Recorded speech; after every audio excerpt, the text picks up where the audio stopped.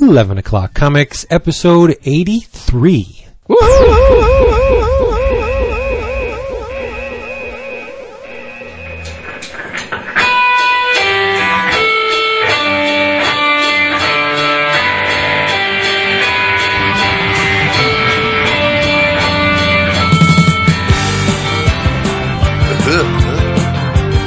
Oh, don't bogart the echo.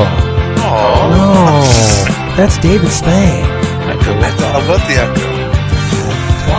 Oh, There's so much guys, shit on it. I am ready to talk some comics with you guys. Oh. Nice. Oh, it's like you weren't here last week.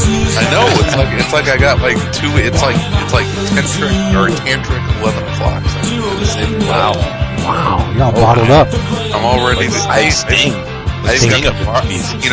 noticed you guys didn't talk about any Marvel last week. So. No. Yeah. We always wanted to wait for you because we knew you'd be gushing to talk about the House of Ideas. So So excited. Fucking zombies. They're not zombies. they're not. I remember my first beer. Yes. Oh, What? David, tell them they're not zombies. It's by the way, right. I almost got punched in the face my first day of college for that joke. Oh, really? We were walking over a bridge, freshman year, first day, walking over a bridge, and with some of my hallmates who are now unfortunately still my friends to this day. And one of my buddies, Ed, sees a bunch of football players stumbling across, coming the other way, literally can't stand up one of the guys. And as we're walking by him, each one outweighed us by about 100 pounds. My dumbass, now friend Ed says, "Yeah, I remember my first beer," at which point the guy thinks I said it and takes a huge swing at me, which thank goodness I was fast. I may not have been big, but I was fast and I ducked. And then his not as drunk football buddies held him back and were like, "Dude, he's not even the one that said it." That's awesome. Oh, yeah. At least your buddy was right. Yeah. Hello, Well, everyone. Penn's got a terrible football team, so it couldn't have been that intimidating. Not that year they didn't, but Oh, okay. it's back in the day. Anyway, go ahead. Back in the day. Hey, everybody. 11 O'Clock Comics. Once again, I am Vince B. I'm Christopher Niesman. I'm back. I'm David Price. I'm still here. David And needs... I'm Cook Lazarus. No, you're not. You're Jason Wood, the charming and slightly effeminate Jason Wood.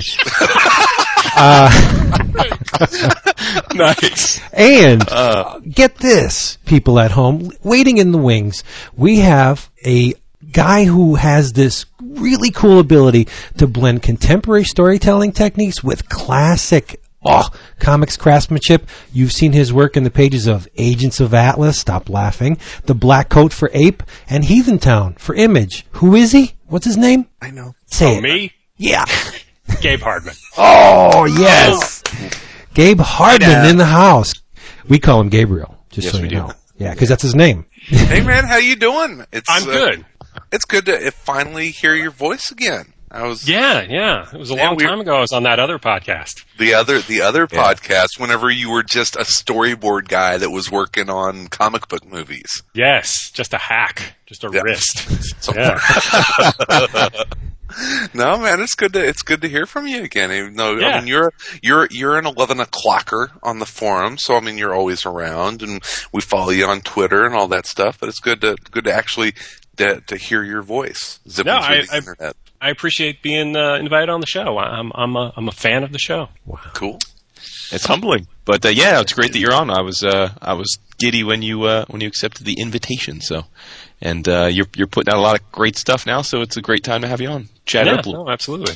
And hopefully we'll get a little peek into the process if we can. Oh yeah, Yeah, by all Right. means. Yeah, Yeah. absolutely. But before we do wanna that, know what happens in Agents of Atlas. That's all I want to know. I Yeah. just wanna know about Nice. every backup that's coming out, and just spoil the hell out of it for us now. Yeah, no, well, it is amazingly confusing to find like 8 pages at the back of like 18 different comic books. It's like, you know what it's like though? It's like hunting for treasure, though. That's right. Yeah, That is. I hear. that is cool. Yeah, you're in Deadpool, one of the 4 Yes. Deadpool books. This I'm like, it's like being those senior citizen guys with the metal detectors on the beach. You know, it's like I go to my LCS now. I'm sweeping, looking for the Agents of Atlas goodness, looking for that little Right. as found in. Oh. They are. They're like little silver dollars that are spread out throughout the comic racks. Thanks, Susan David. and Anthony. Yes. Do Vince. me a favor, buddy. Kick up your volume a little bit. Because your legions of fans, if they don't hear every syllable, it's going to be trouble. Oh, damn. Yeah. Speaking of legions, Chris, lead us. It's good to have you back, buddy. Oh, it's good to be here. I missed you guys last week. It has been a ridiculous couple of weeks here. I can't even start to explain some of the crazy bullshit I've gone through in the last couple of weeks. So thank you for letting me, allowing me to take last week off. It's good to be back. I missed you guys. Nice. Yeah, it's hard that we haven't been on a show in 3 weeks together. I know, that's right, because you were on vacation. Yeah. So, yeah, it's good. I miss you, buddy. I know, man. So have you forgotten you have a responsibility here, or have you forgotten that? Or? Oh, my gosh, no. I remember my first drink. I'm sorry. I was enjoying my responsibility. All right, yes, drink roll call. Wood, since you reminded me, what are you sipping on this evening? I am having a whiskey sour. Ooh, okay. What kind of whiskey? Maker's Mark. Okay, so you're having a bourbon sour? Yeah. You differentiate? Sorry. Okay. All right. I mean, well, okay, fair enough. Yes, a bourbon sour.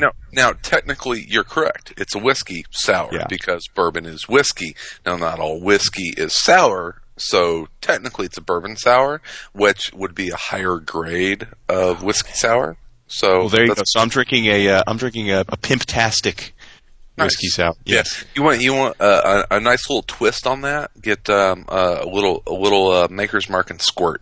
It's a Squirt. We're going full circle. We talked about Squirt back to episode 11, I think. It's almost been a year since KY sent us the gift. Yeah, it's like a carbonated bourbon sour. It's awesome.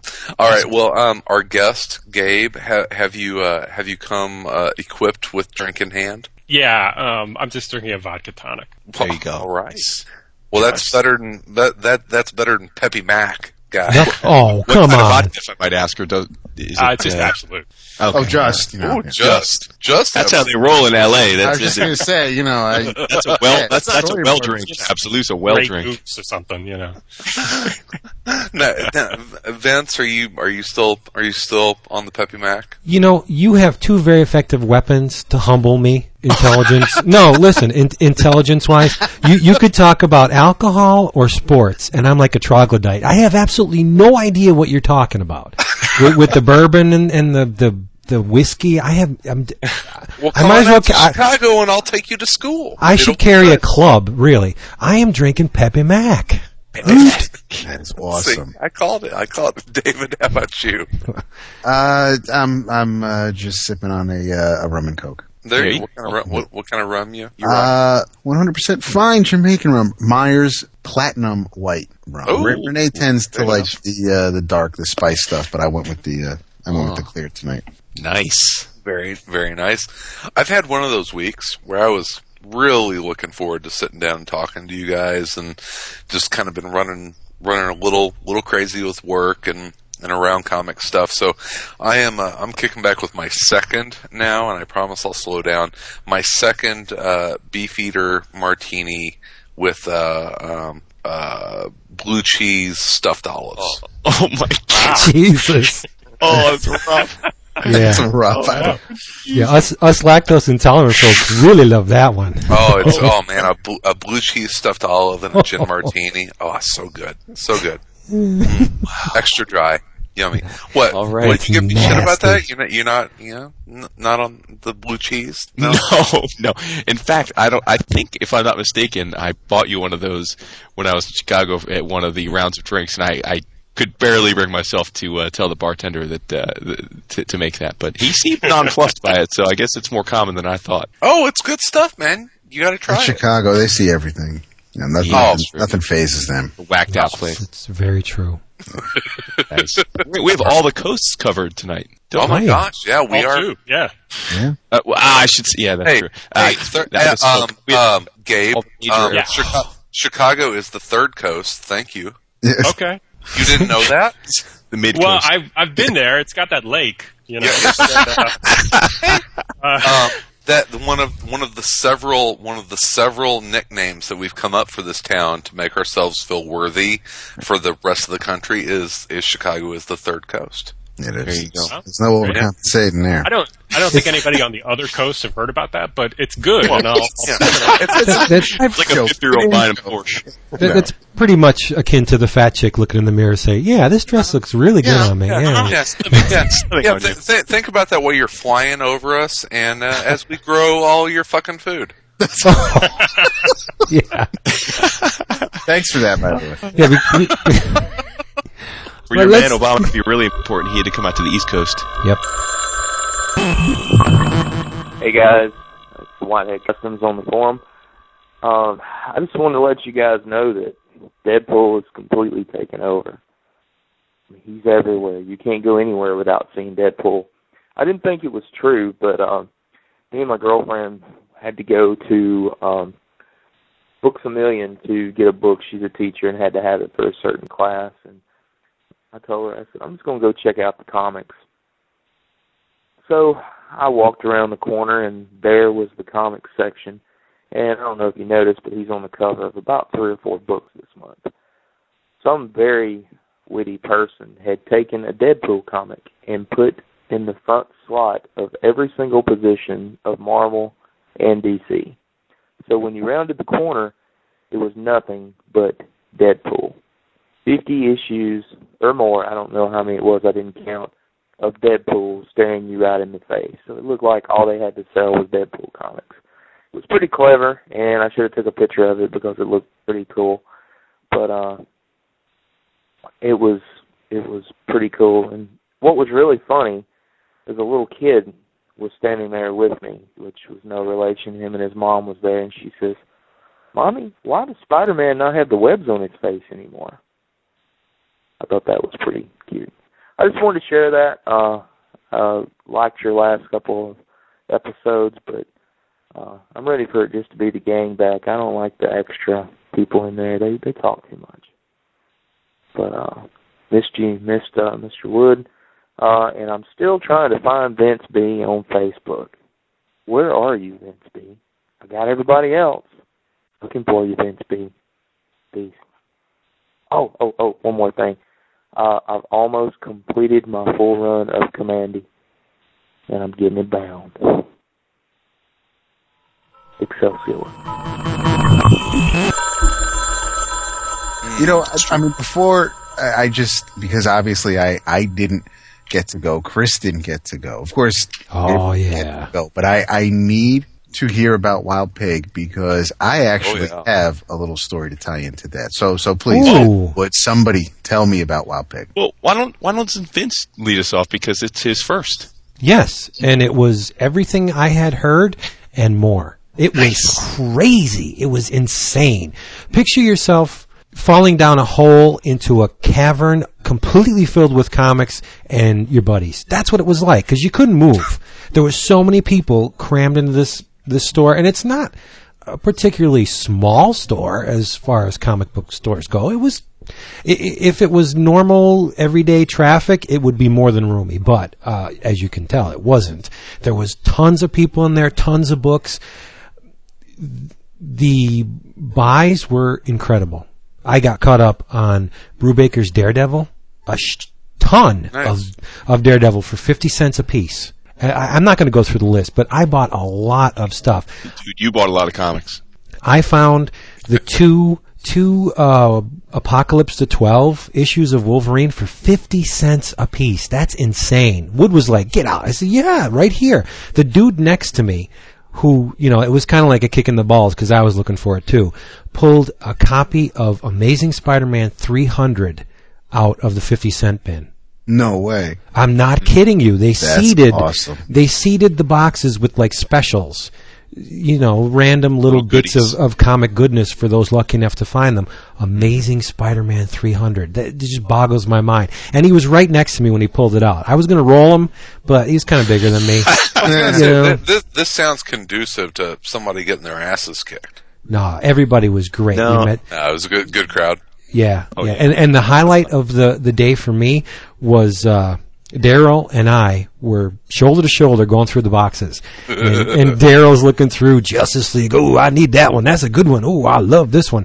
And it just so happens Jay is next to I And I pulled out a copy of Incredible Hulk with a wonderful Ed McGuinness cover. And I said, what is this doing in the 50-cent bin? I said, this is much too important a comic book to put in the 50-cent bin.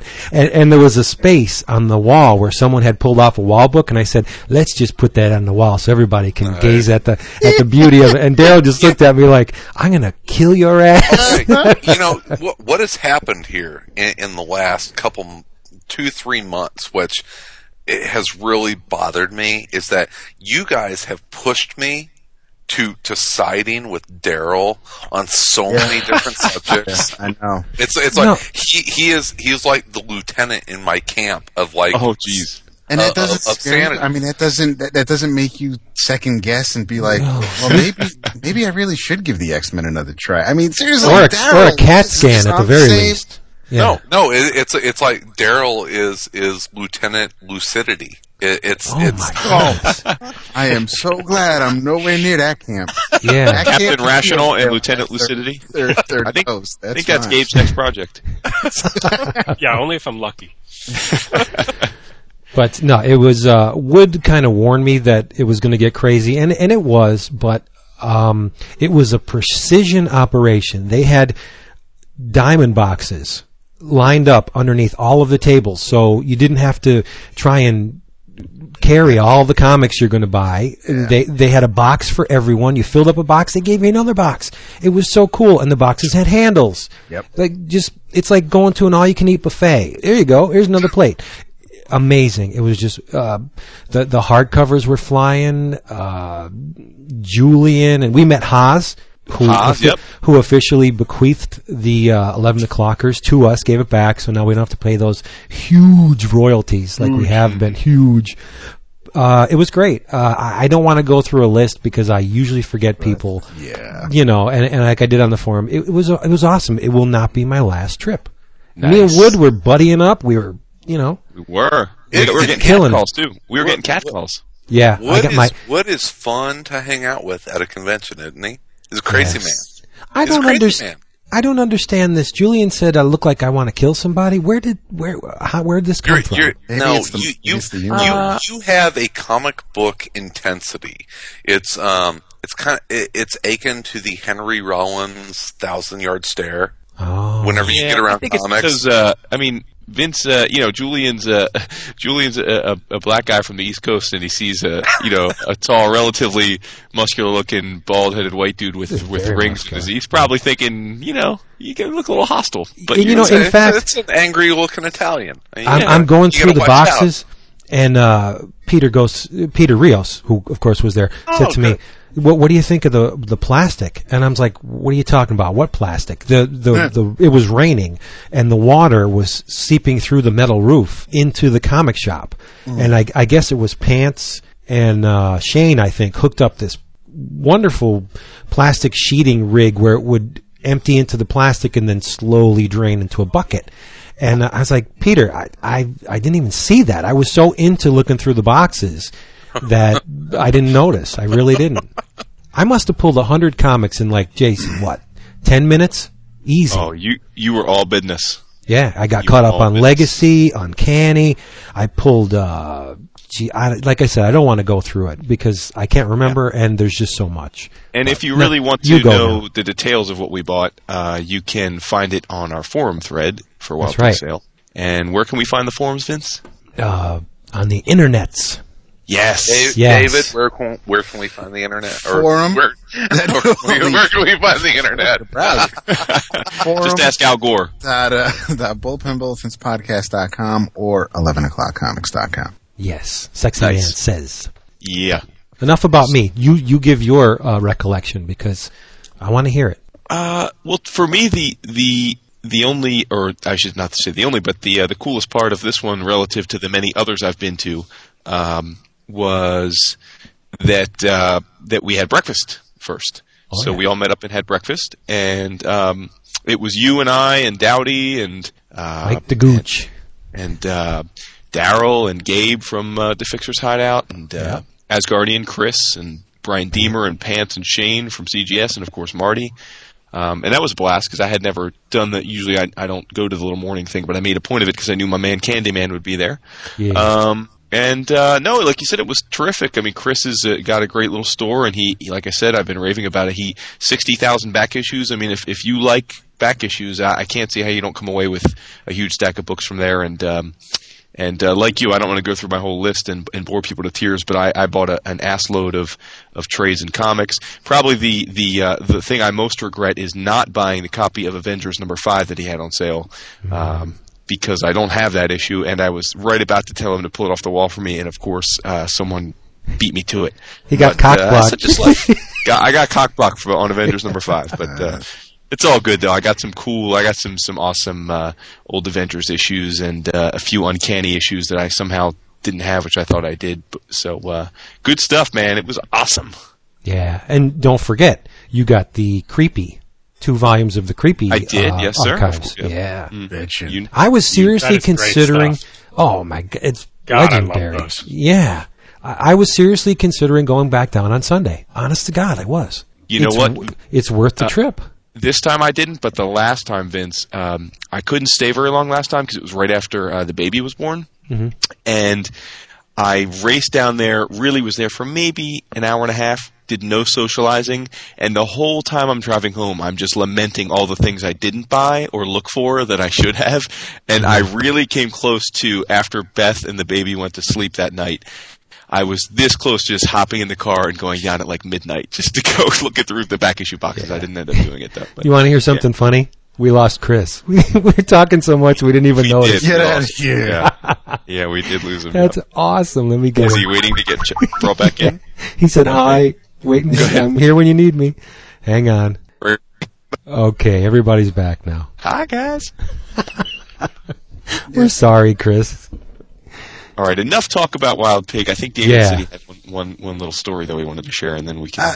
You want to talk about Punisher 11? Is that it? Stop. Oh, okay, go ahead. So, apparently there was somebody there on holiday from a little place called Australia. Yes. Okay. Mm-hmm. I went out to the mailbox this evening after work and found a nice package from Ford. He had warned me, I guess, Renee wanting to read more about modern Luke Cage. Ford's aware of this, so he sent the first 4 trades of Alias and the 4-part Fear arc from the Pulse, I guess, also, which included the last issue of the Pulse. So we kind of have Luke and Jessica's relationship and the birth of Danielle, and so she'll be busy now. But also there were 2 items in there that Ford picked up for me at Wild Pig. One I had to laugh at because I think Wood was looking for it for me and couldn't find it. I bet I know which one it is. The first is Comic Book Comics #4, which I can't wait to dig into. I love that. But Dark Horse Noir. He got it for you? Yep. Unheard of. He got the there was probably one copy, and he got it for you. Okay. Yeah, so once that's what we're telling tonight, I'll dig into this tonight. But that's awesome. So it was really strange because Ford came up and said hi to us when we were waiting in line, and we somehow or another were talking about, that we didn't think you were going to be there, but we had a couple of things we were going to look for you. And he said something to the effect of, I have a list from him too. And I was shocked by that. I said, oh, really? And then... Yeah, because he had asked if I was going to be there, because instead of mailing the Alias books, he was just giving to me at the store. But when and then he was like, if you're not going to make it, is there anything that I could look for? And I says, well, I already asked Vincent Wood, I said Noir, and I think maybe I just gave him a couple of things that I was looking for, just offhand, not who else is who's going to bother to look for something? I already got bothering you 2 guys with it. So, but that completely blew me away. Yeah. And he's from Australia, which means he put the package together while he's here. That's crazy. That's good so man. Nice. That is good, man. All right. So, I enough with you guys. I want to hear from Gabriel. Yes. Enough. Yeah. Yeah. Hello. Okay. Yay, there he is. Before we lose him. What are you reading, Mr. Hardman? Well, actually, speaking of comic book comics, I picked up the 4th one of that last week. I actually really like that series. I mean, a lot of it's stuff that you kind of know, or if if you know much about this stuff, but it's the sort of thing that that I'll just read endlessly. I mean, I'll watch made-for-TV movies about Lyndon Johnson or read comics about comics endlessly. So just I don't know. But David, did you read it?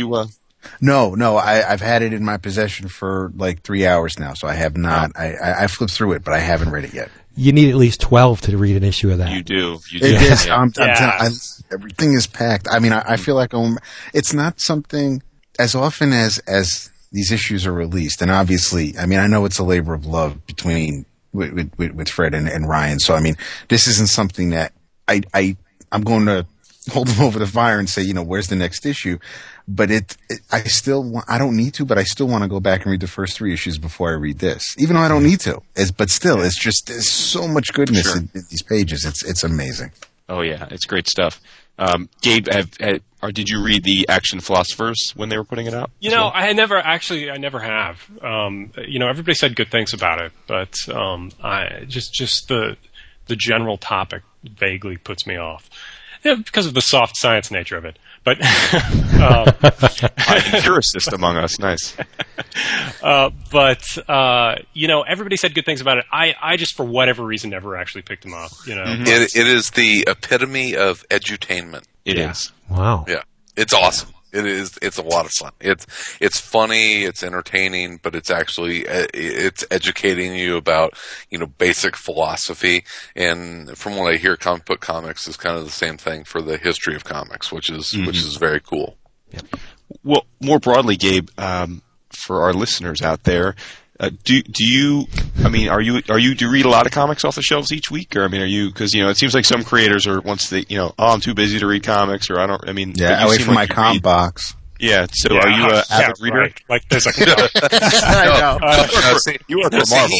He works for Marvel. Exactly. Yeah. Well, but he works at Marvel with books written by Jeff Parker, so I'm sure Jeff gets all the comp copies, and he's got a ground for it. So he doesn't share. I don't know. First of all, apologies for working with Parker, by the way. Right. No, Parker's a great guy. Actually, I really lucked out in kind of falling in with that group. Just because sensibility-wise, we kind of mesh in a way that I probably wouldn't with other people, and it's also just the kind of he writes big goofy stuff that I like, but I wouldn't necessarily be the creator-owned stuff that I'd be doing, But to answer the question about how much comics I read, I go to the store, every week. I pick up stuff every week, and I usually read it, but I'm not. And I have for forever. Probably the only time I fell off was the darkest days of Spider-Man 3. But but I'm not that great about actually following through with everything on a weekly sort of basis. I mean, I'd much rather read trades. I'd much rather have something to put on the shelf, But at that, I often pick up the first issue of something and then never remember to pick up the trade. Yeah. So. And to catch up the listeners that maybe aren't familiar with your work outside of comics, and you talked about Spider-Man 3.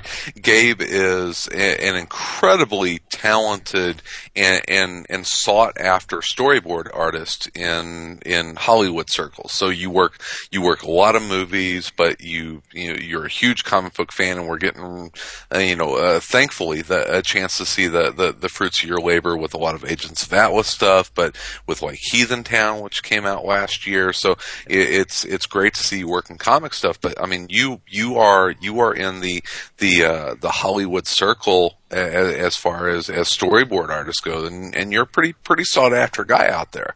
Right, but to be fair, you only know that from me, so I could be. Yeah, you could have been lying the entire time, you bastard. I will say, I could be the shittiest storyboard artist who just. Actually, no. Parker told me that you were all of that, but that could have been because of you telling I Parker just told that. him that. So, Exactly. No. No. I mean, I've been relatively successful with the storyboard stuff, and done a lot of movies, the X-Men movies, and that Superman Returns movies. It's tough Tropic to go Thunder, Ben. Tropic Thunder. Actually, yeah, that's the Love one of the two movies that I've worked on that I actually liked. Nice. Nice. I don't know if it got lost in the noise, but I named my intro today was in honor of that, Kirk Lazarus. Yeah, so that's an honor. No, I noticed. Yes, sir. That was a lot of fun too. Actually, I mean, fun is a relative term, but it was good to work with Ben. Ben Stiller directed it too, and he's kind of he's very notorious for not getting along with people, but I for whatever reason kind of clicked with him, and it was very smooth sailing. It was there was another storyboard guy on there that Ben just hated from moment one, fired, but for no reason that anybody can figure out, I got along with him. And okay. And it was an enjoyable picture. It actually had a good script. It was a funny script, and it actually made it all the way through the process to be a funny movie, which is definitely something.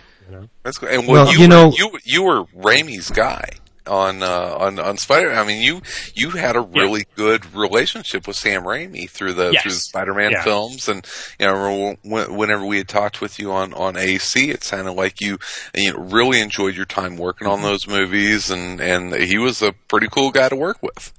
Sam is a very good guy. Sam is very, very, very, very demanding, though, and I basically just got to a point where I kind of feel like I would rather be spending that time on, doing something concrete like a comic than just, the 18, 20-hour days,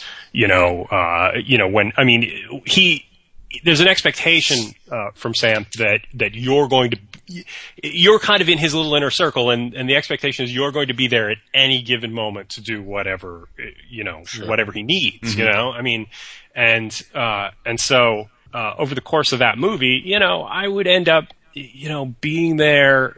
I'd be there after wrap at 3 a.m, standing around on stage with Sam talking about Venom and how much he hates Venom, and and trying to work out these scenes, and begging him to, because I was he kind of, there was a group, kind of a core group of storyboard artists, and he just puts. If you kind of prove yourself, he'll put you in charge of a sequence, and so you basically are, you're responsible. You board it, you direct and oversee the previs, and I don't know if that's an obscure term of art or not, but it is. For me it is. I don't know what that means. It's an animatic, a 3D computer animatic. Okay. The equivalent of like a video. It looks like a video game version of a sequence, but with camera angles. Okay. Very, very specific camera angles with lens sizes and all that sort of stuff. That it started as a tool in visual effects because that's how you could map out a shot and. So that everybody would agree on it, and that would eventually evolve into the finished shot. But people more recently have used it as a kind of creative tool to so that it's like a computer cartoon version of a sequence or the movie or whatever, And in Spider-Man, and for Sam wants to see absolutely everything realized in some way before they shoot it. And so. Hey, 11 o'clockers, this is Garrick, a.k.a. G-Dog. I've had a bit to drink tonight, and something came to my mind I just need to rant about. I think you guys might like to hear about it. I was looking, and my 4-year-old son, he's been going to McDonald's for a while, and he gets these little toys that come in the Happy Meal, and I noticed something kind of peculiar. The toys that come in Happy Meals and other restaurant kids' meals these days are like actual friggin' toys. And when I was a kid, the toys that come in those Happy Meals for free would have cost like $7 at Kmart. Like, you just got this Astro Boy thing. It's this little disc you put in a dog, and the dog shoots the disc out like a little gun. It's really cool. And, like, that thing would have been $7 when I was a kid. And the free Happy Meal toys when I was a kid was like 2 pieces of plastic that, like, kind of resembled a car and didn't roll. So I just feel like I've been, kind of getting gypped on my childhood when it comes to free giveaway toys, because the ones they got today are so much better than the ones we had as kids. So I don't know if anyone cares about it, but it kind of pisses me off. I mean, I know this is obviously a comics podcast, but I personally am. I mean, I've known you for a bit now, and I know that your history with the storyboarding, and it's still a part of your life. But I must say, I think I don't. There's probably a lot of listeners out there like me that don't quite know what your duties are, like, because I guess before I heard you ever talk about it, I thought a storyboarder was someone who was hired kind of at the outset of the formation of the movie, almost like an ad man, to draw storyboards of what the movie's going to kind of look like, and then you pitch it to the producers to get the funding, and then you kind of go about your way. But obvious from hearing you talk that it's a pretty intense process where you're involved with it throughout the production of the film. So could you just kind of explain to the layman out there what your duties are as a storyboarder? Yeah, totally. But it also varies from exactly what you described to the most kind of like intense involved thing. But I mean, basically it's just doing a sort of comic strip version of this is God, I feel like a dork saying this to you guys, but this is what I say to like people who have no idea. That it's drawing each shot of the movie so that people, so that the entire crew is informed of what the director wants to do on the day. They can know what equipment to bring, and just generally what the visual plan is for shooting. But that's ideally what it is. It usually isn't that. Usually it's either a director will have a lot of stuff boarded because they feel like they have to, and it's something to just kind of mollify everybody, or it'll be, or it could be a very involved process, like with Sam Raimi, where I draw absolutely everything and show it to him and go over it with him and pitch ideas for the action sequences and kind of help design the action sequences and see that through to the computer animated previs stuff that we were talking about before, and be hanging around while they're shooting it, just in case Sam wants anything drawn up, and which was what it was on Spider-Man, and there's and otherwise, I mean, it's just that a lot of what I have done for the last several years has bled over from just being a storyboard artist into being a guy who supervises the animatics and the previs, which is just kind of an evolution from doing the boards. So I mean, that's what I did on Superman Returns, almost exclusively. I drew boards, but but mainly my job was designing the big action sequence where he saves the plane, and the best part of the movie? Yes. And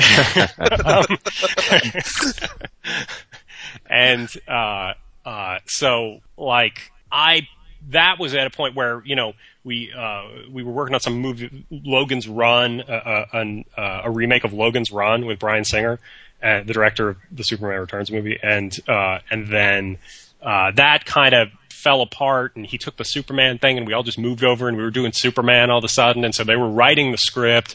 Brian didn't have any time to do anything, but there wasn't that much prep time, so it was just like, okay, well, Gabe knows what I want. He's doing this, right? So I just designed that sequence and worked with the previs guys, the animatic guys. I had like a team of like 12 guys, and and it's basically just sitting at a computer going, okay, this is the shot. Move the camera here. Let's try this. And we just made up a lot of the stuff, and we finished it and put audio on it and presented it to Brian, the director, and he basically changed 2 shots. He added like a shot where his feet land on the plane and one other little thing, and then then they were going off to Australia, and I wasn't really all that crazy about going to Australia. And spending, many, many months on the other side of the world. I'd love to go to Australia, just not maybe not for work.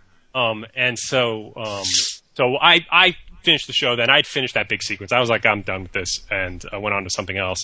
And then when I saw the movie, I was like amazed that the sequence is identical. How cool is that? To what we did, and and they had changed nothing. It went because Brian sees something. He's not great with action, so he sees something that he likes, and he's just like, okay, we're doing that. And he's stuck with it the whole time. Mm-hmm. But unfortunately, he made this terrible movie all around my awesome sequence. Oh, jeez. Yeah. So, could he have, not made it like a real estate scam? Yeah, well, that's all Luther's ever been about in every movie.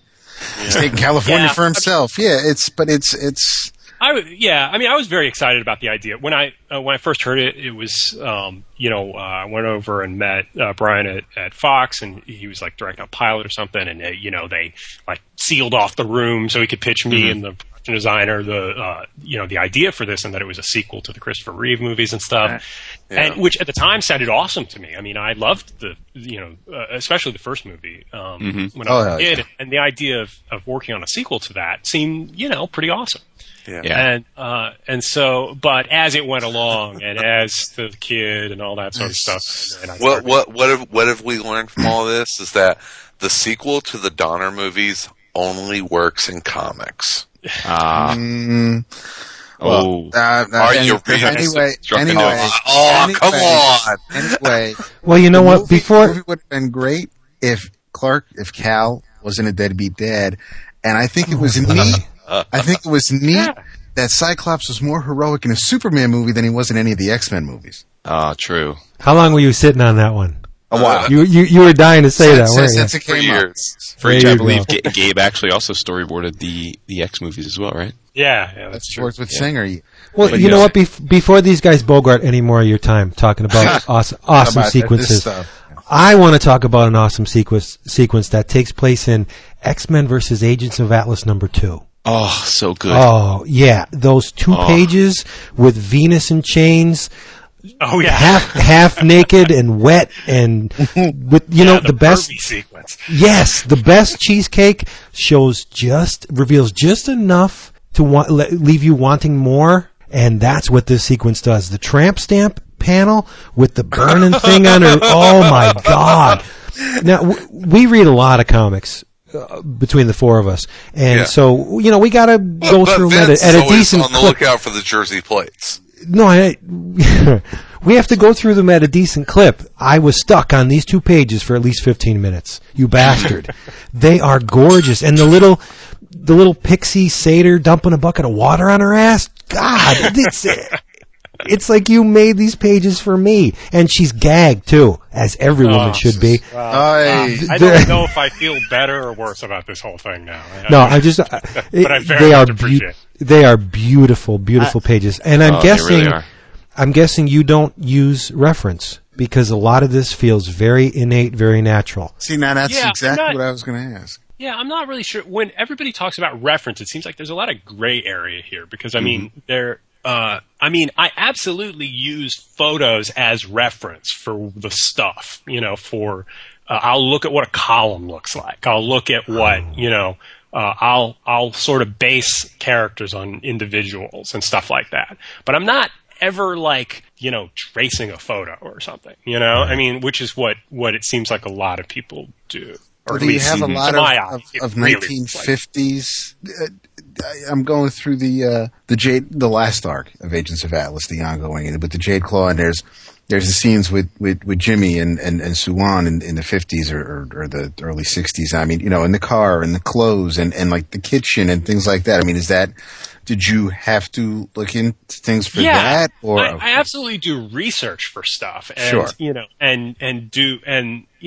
I want everything to be accurate, and I want the little details that you get just from observation, Oh, and they're there. But I don't. But it's not like I'm ever tracing these or just pulling them into Photoshop and drawing over photos. I mean, that's where it, and I feel like I'm fighting a battle of my stuff, I'm not wanting my stuff to look too stiff, as it is.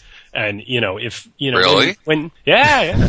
I mean, no, I mean, certainly. Nothing looks, it looks fluid. Your stuff probably, feels more fluid and organic than anybody else that I can think of right now. Yeah, well, I mean, a lot of that's probably just my incredibly sloppy brush style. But, God. How is that? Yet another artist self-deprecating. Do you work primarily? I mean, do you do any?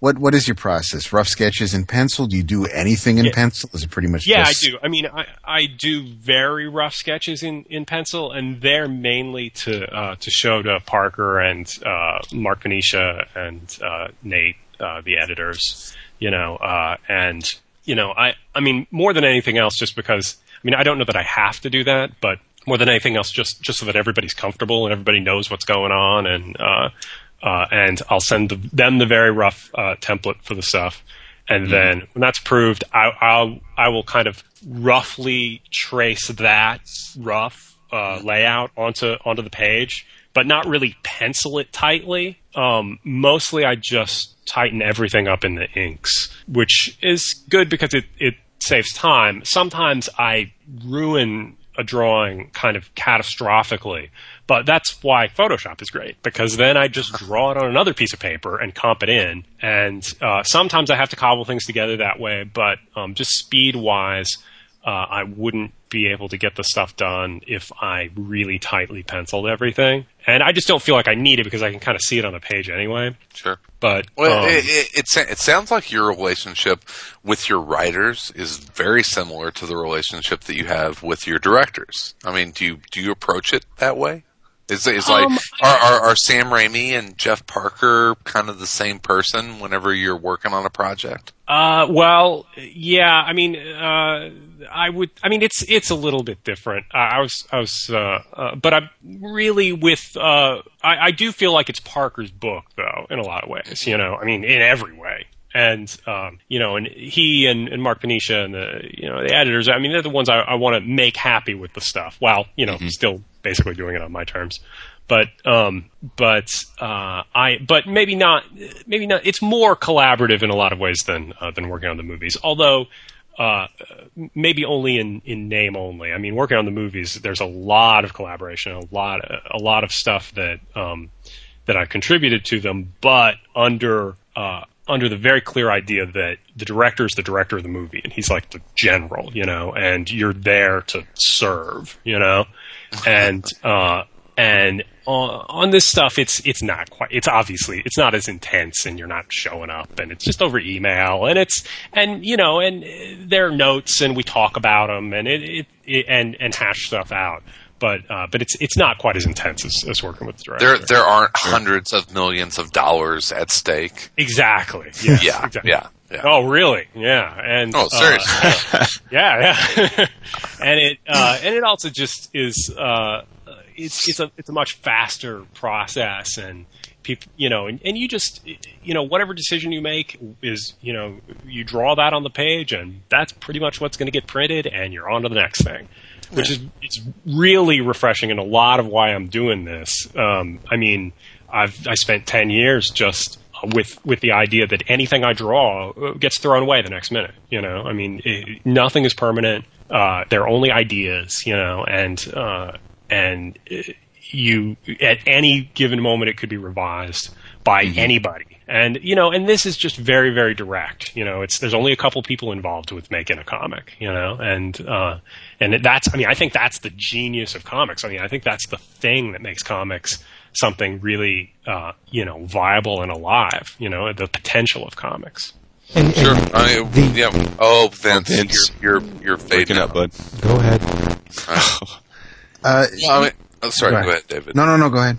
That's the thing about comics is that you have that panel and it's frozen in time. There are those panels, almost like scenes in a movie that are embedded in our brains, that once it is committed to paper and it gets out in a comic. I mean, we all as comic fans have these panels in our head that will be there forever. And it is this amazing thing. Yeah, but also that is definitely true.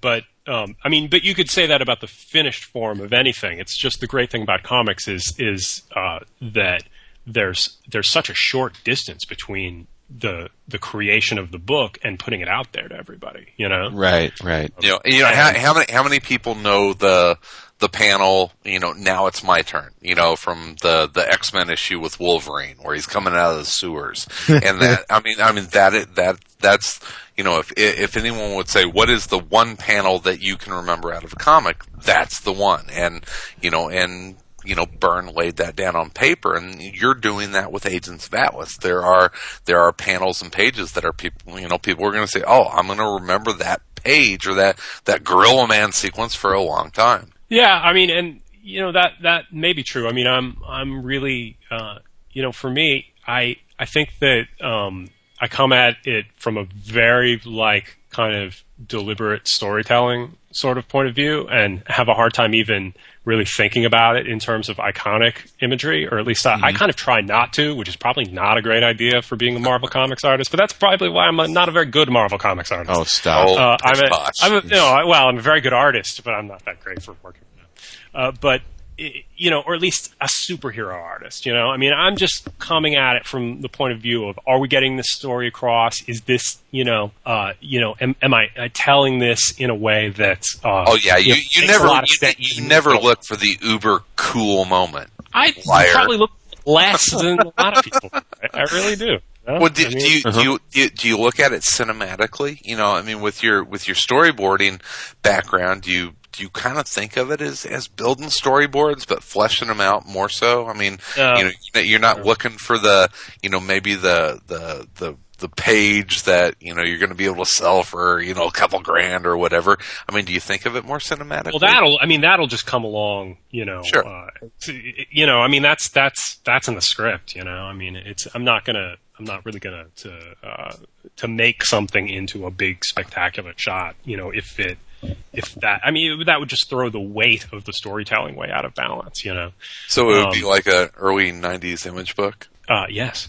And, I worked in comics back in the early 90s. Or a War Machine book, so yeah. Yeah, that's what I was gonna say. I think a lot of people, in fact, I've heard people say, I love this newcomer Gabe Hardman and his style. And, to be fair, it's like new writer Matt Fraction. Yeah. But as you alluded, and I was going to bring up, you were actually a full-time Marvel Comics illustrator when you were 18, if I'm not mistaken, right? Yeah, that's true. Holy crap.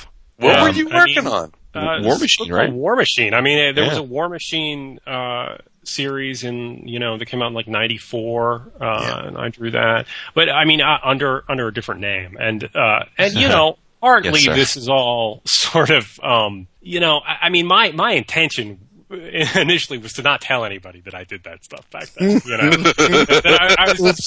No one's going to hear this, no. And, and then it started kind of, then I started letting it slip, and then it started being a thing where... Well, it's on Comic Book DB these days, so I don't know that the cat's not out of the bag. Okay, what was the alias name? Come on. It was Gabriel Gecko. And Gecko, okay. It's a stupid story. You were 18, hey. You were 18. Well, I was Wall Street? I was 15 when I started doing this, It was just kind of a stupid nickname among friends, And when I started sending sample pages in very deliberately when I was 15, and especially when I was 16. And I was under the impression, because I thought this was a good idea back then, that would be that name would stand out, and that people would remember it. So it worked in car insurance. Well, yeah, exactly. And then at a certain point, I couldn't really go back. I mean, I had I'd used the name; it was on everything, and and I just went with it, but it took me a couple of years to actually get work and stuff. But, I did eventually. And I did get work basically. My breakthrough was mailing stuff to, mainly to DC. At the very tail end of Dick Giordano, being the executive editor or whatever he was called at the time, he had a small sort of new talent program, and I came in for a couple of months to DC, and he'd critique my stuff. I drew a story for them that they never published, and the idea was that he would then show it around to editors. Editors would would get me work, and that basically just didn't happen. And so I was kind of frustrated with it, and so I went. There was a Comic-Con at the time in New York, also at the Javits Center, and I went down there and I showed my stuff around. I met up with a writer, Len Kaminsky, who saw my stuff, and he was like, "Hey, we need an artist on this War Machine book. Go up to Marvel on Monday." And so I did, and they had me draw like a sample page, and which I did overnight, and then they just gave me the book. So, wow. I pulled out some of the issues today. In honor of your appearance. Please don't. Yeah. I will say this. That's how easy it is to break into comics. There you go. Yeah, exactly. Vince Although would absolutely go tenaciously going after it since I was like 15 years old, and go ahead. No, I was going to say Vince would go. I don't know if Vince remembers that series, but he would go bananas if he could get a hold of the original cover to your second issue, which is War Machine duking it out with Cable. I mean, it's a cover made for Vince. Oh, I don't have that. But, see, you just put the screws to me now, because these issues that previously sold for $0.25 are probably now going to go for $15, $20 a piece because it's out that Gabriel Harbin worked on. Yeah. Get them ready on eBay, baby. Bastard. I don't have that. That's weird. A Cable, you say? Nice. Yeah, it's issue number 2. It's yep. Mm-hmm. I do love some Cable. Deathlock's in it too, right? Yeah, that's right. Yeah, Deathlock's in that issue too. Yep. My God. The cover of the first couple of them are like one of the few things that I actually think are okay from the stuff that got put out from Marvel then, because it was inked by Bob Wyacek, who's a really solid inker. He was too expensive to ink the book full time, and the editor gave it to a woman who just was really not compatible with my style and my nascent style. It wasn't like I did great stuff either at the time, but it really was hobbled by the inks, and she got along with the editor a lot better than I did over the course of the thing. So he wasn't siding with me, and and I got fired off that book basically. Oh, yeah. Do you ink your own stuff now? Do you have an inker? Yeah. Okay. I have no plans to. I mean, my stuff is kind of it's more it's rougher around the edges than your slicker inked stuff, and that's kind of what I like. I don't like things to be too perfect and too slick, and I just want to be in control of the whole thing, because I really never want to be in the position again where I feel like I put in a lot of work, but that's not making it to the page. You have a really nice kinetic and organic feel to your art, and another artist that we always talk about is Chris Samnee, and you guys. I know. Yeah, exactly. I mean, you guys are perfect to kind of work on the same subject matter, and Chris is doing some agent stuff as well, and it's neat to see you guys kind of in that stable of artists that Parker is using on this agent stuff, because I mean, you have this classic 50s feel to your art, which is perfect for that book, and for comic fans that dig on that kind of stuff, that are missing out on it. I mean, if you have any sort of like James Bond spy sensibility, if you like any of that 50 or 60 espionage nostalgia stuff, you need to be checking this out, because what you and Chris and Jeff and the rest of the artists are doing is really cool, man. Yeah, and Chris Samnee is just amazingly talented. I mean, and also he's a much nicer guy than I am, and seems to be just generally a better human being. Which is very frustrating for me. I mean, there's this whole thing where he does little cartoons for his wife. I mean, it's like, what is this guy doing? I mean, my wife Karina found out about this, and yeah, it's like, why don't you draw me a comic every day? I've heard it too. Yeah. All this is doing is making me look bad. Chris Samnee is basically out to make me look bad on every front. Chris Samnee is the most talented comic book artist and the best husband in the world, and therefore we can all hate him. We need to have Kitty Pryde exclaim that Chris Samnee is a jerk, and then it's just out there, and it never happened because it's not true. But Gabe, have you ever met Chris in person? Yeah, I met him at Heroes Con. It just makes you sick how happy he is. I know. Yeah, it's incredible. You know? And his wife is awesome. Laura, fantastic. She's awesome too. Makes me sick. What's up, 11 o'clock? This is Haas, and I'm getting ready for the Wild Pig sale. Woohoo, motherfuckers. Later. What's up, 11 o'clockers? That's right. I said 11 o'clockers. I don't own it anymore, so anyone can use it, royalty free.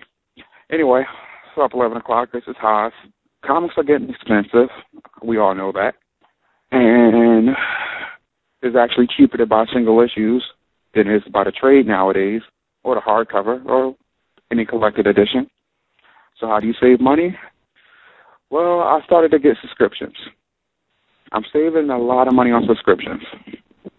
For example, Marvel subscriptions, you could get the book for almost 50% off. Well, I'm sorry, 47% off.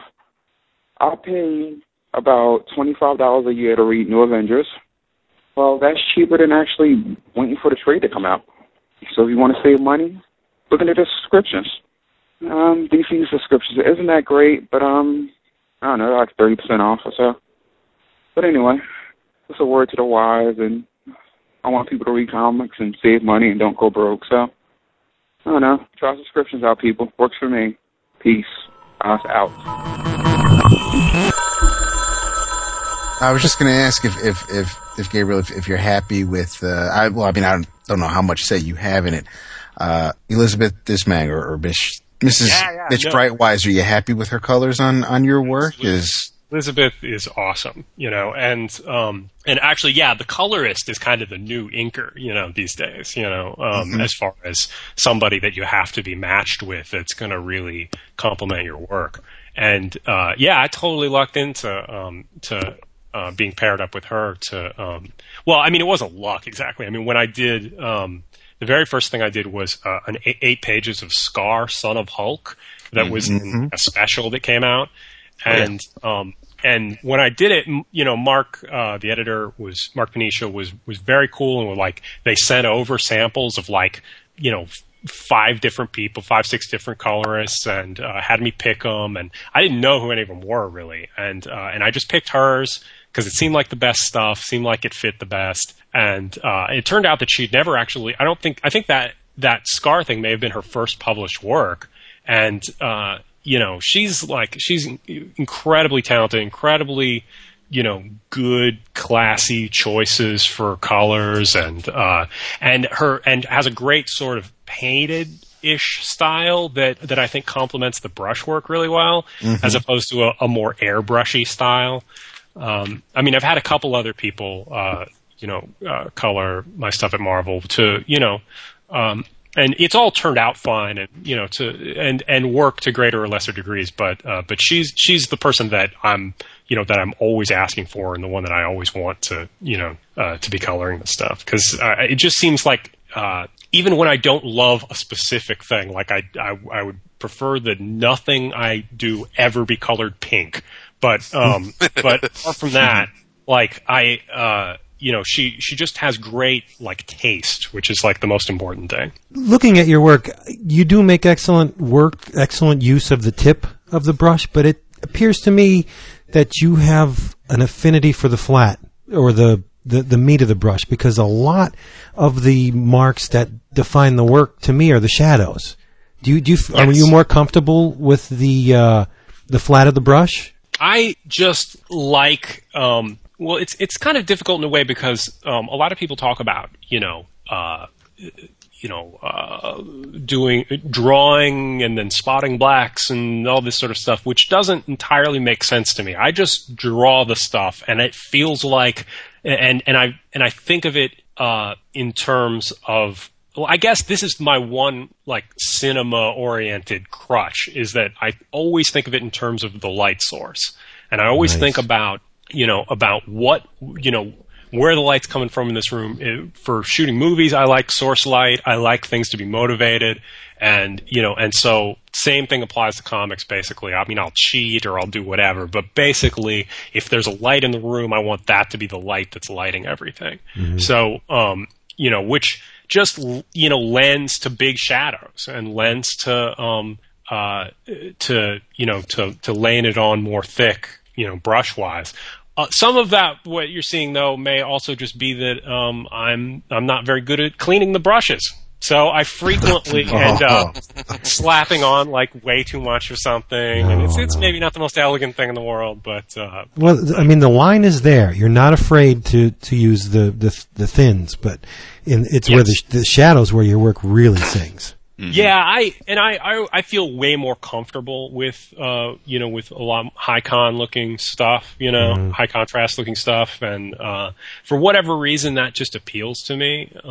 And I, although I did the last couple of those backups that are I think it was maybe in Assault on Olympus, if that's what it's called, and then the next one will be in the back of Hercules, and then all the backups will be in Hercules.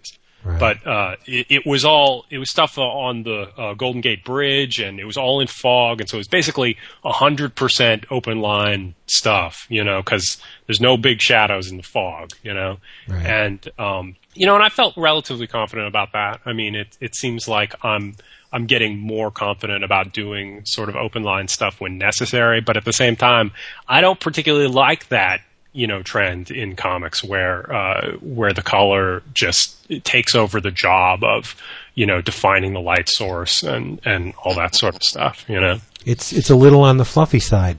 Yeah, and some people can do it really well, but, But that's what initially struck me about your work, was the fact that you lay in the shadows, but you don't use them to hide any inadequacies. You model the shadows based on the light source.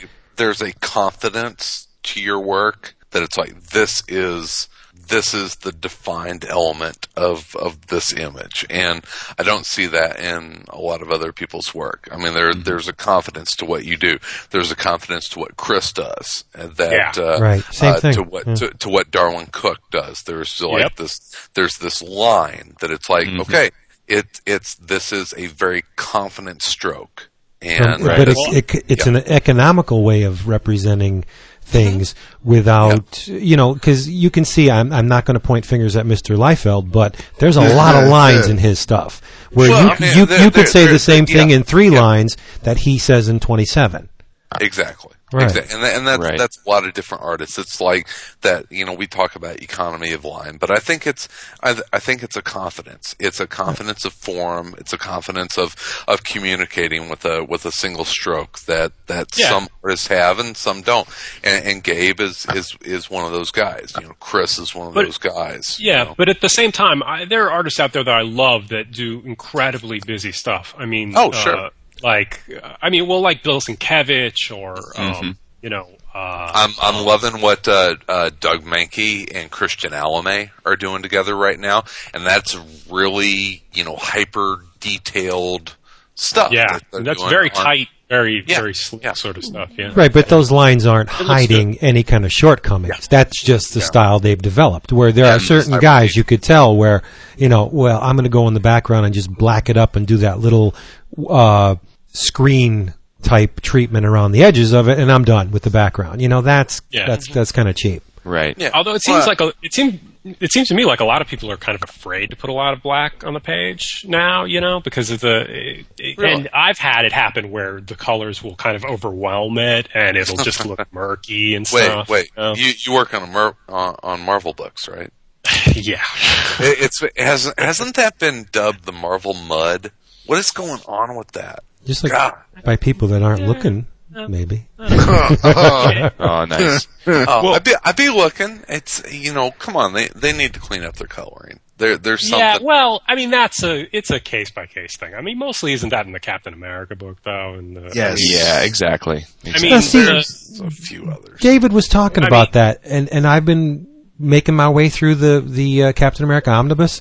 Right. I don't notice that the color is all that severe in that, It in made terms of things totally darkness. different the omnibus. Then I can't tell you, but as I was reading the issues, the Armada was a little dark in places. Right. I agree. And I think that may be a case of Epting, because Epting has a really particular way of But I defining think the it may be shadows. a combination of what we were just getting at, which is that Epting isn't afraid of using blacks, and I think that Right. doesn't necessarily translate to the way they color the So you're saying maybe- Ultimates 3, folks. Ultimates 3. Yeah, well. See, I didn't was read that. a I didn't horrendous read looking that. book, so. Yeah. But I believe Epting also maybe does gray tones as well, to some degree, yeah. that guide, the colorist, and so that might be kind of compounding it to some degree. I've done that too lately, where I'll do like gray wash, just like in with a brush, and on the pages, and it can create a really cool look, a more kind of toned, painterly sort of look when the colorist isn't making it that much darker, Yeah. I mean, it was he also colored the run of Moon Knight, and granted, yes, it takes place at night, but it's still even though Finch and Mickey might have a different style than Gabriel or Epting, it's still, things just look a little dark. I mean, he's done some work for the cosmic books, and of course those take place in space. So I mean, it can vary depending on the artist, but sometimes I'll look, because he also did Darkness Pit. And that didn't look too bad on my iPhone, so I didn't see it on the paper. But maybe it could be an intentional decision that just for whatever reason aesthetically isn't quite clicking with people as much as it's meant to be. But again, because it looks terrible. No, it doesn't. Well, I don't think it looks Well, terrible. I mean, I don't think Captain America would be as well received as it is universally if it looked terrible. I mean, that's a book that's still it's is noir. pretty much consistent. Yeah, exactly. It looks noir. No. Can I just say one thing on Captain America before we move on, because I'm never going to get the chance to do it again. Okay. I had one of those really cool bits of synchronicity pop up this weekend. Like I said, I'm reading the Captain America Omnibus, and I got to the section where Cap teams up with Union Jack and Spitfire. Yep. 21st And century. right before I started the Captain America Omnibus, I was reading a run of books that I had recently bound, and it was John Byrne's Namor. Mm-hmm. And did you know that the whole Jackie Falsworth Crichton Spitfire return to her youth takes place in the pages of John Byrne's Namor? I didn't know that until I wondered reading Captain Britain when all that happened, and then I figured out. But it was nuts. Like, what are the chances that the book I just finished was thematically linked to a series 20 frickin' years later? I mean, you said synchronicity. And it's not only Spitfire. There's a section where Jim Hammond, the original Human Torch, gets kidnapped by Wilhelm Lohmer, the Master Man, who appears in frickin' Captain America, albeit another version of him. But it was just like this hand reached out from 1990 and just touched Captain America and said, "We are one, Mr. Brubaker." Did it touch him in a special place?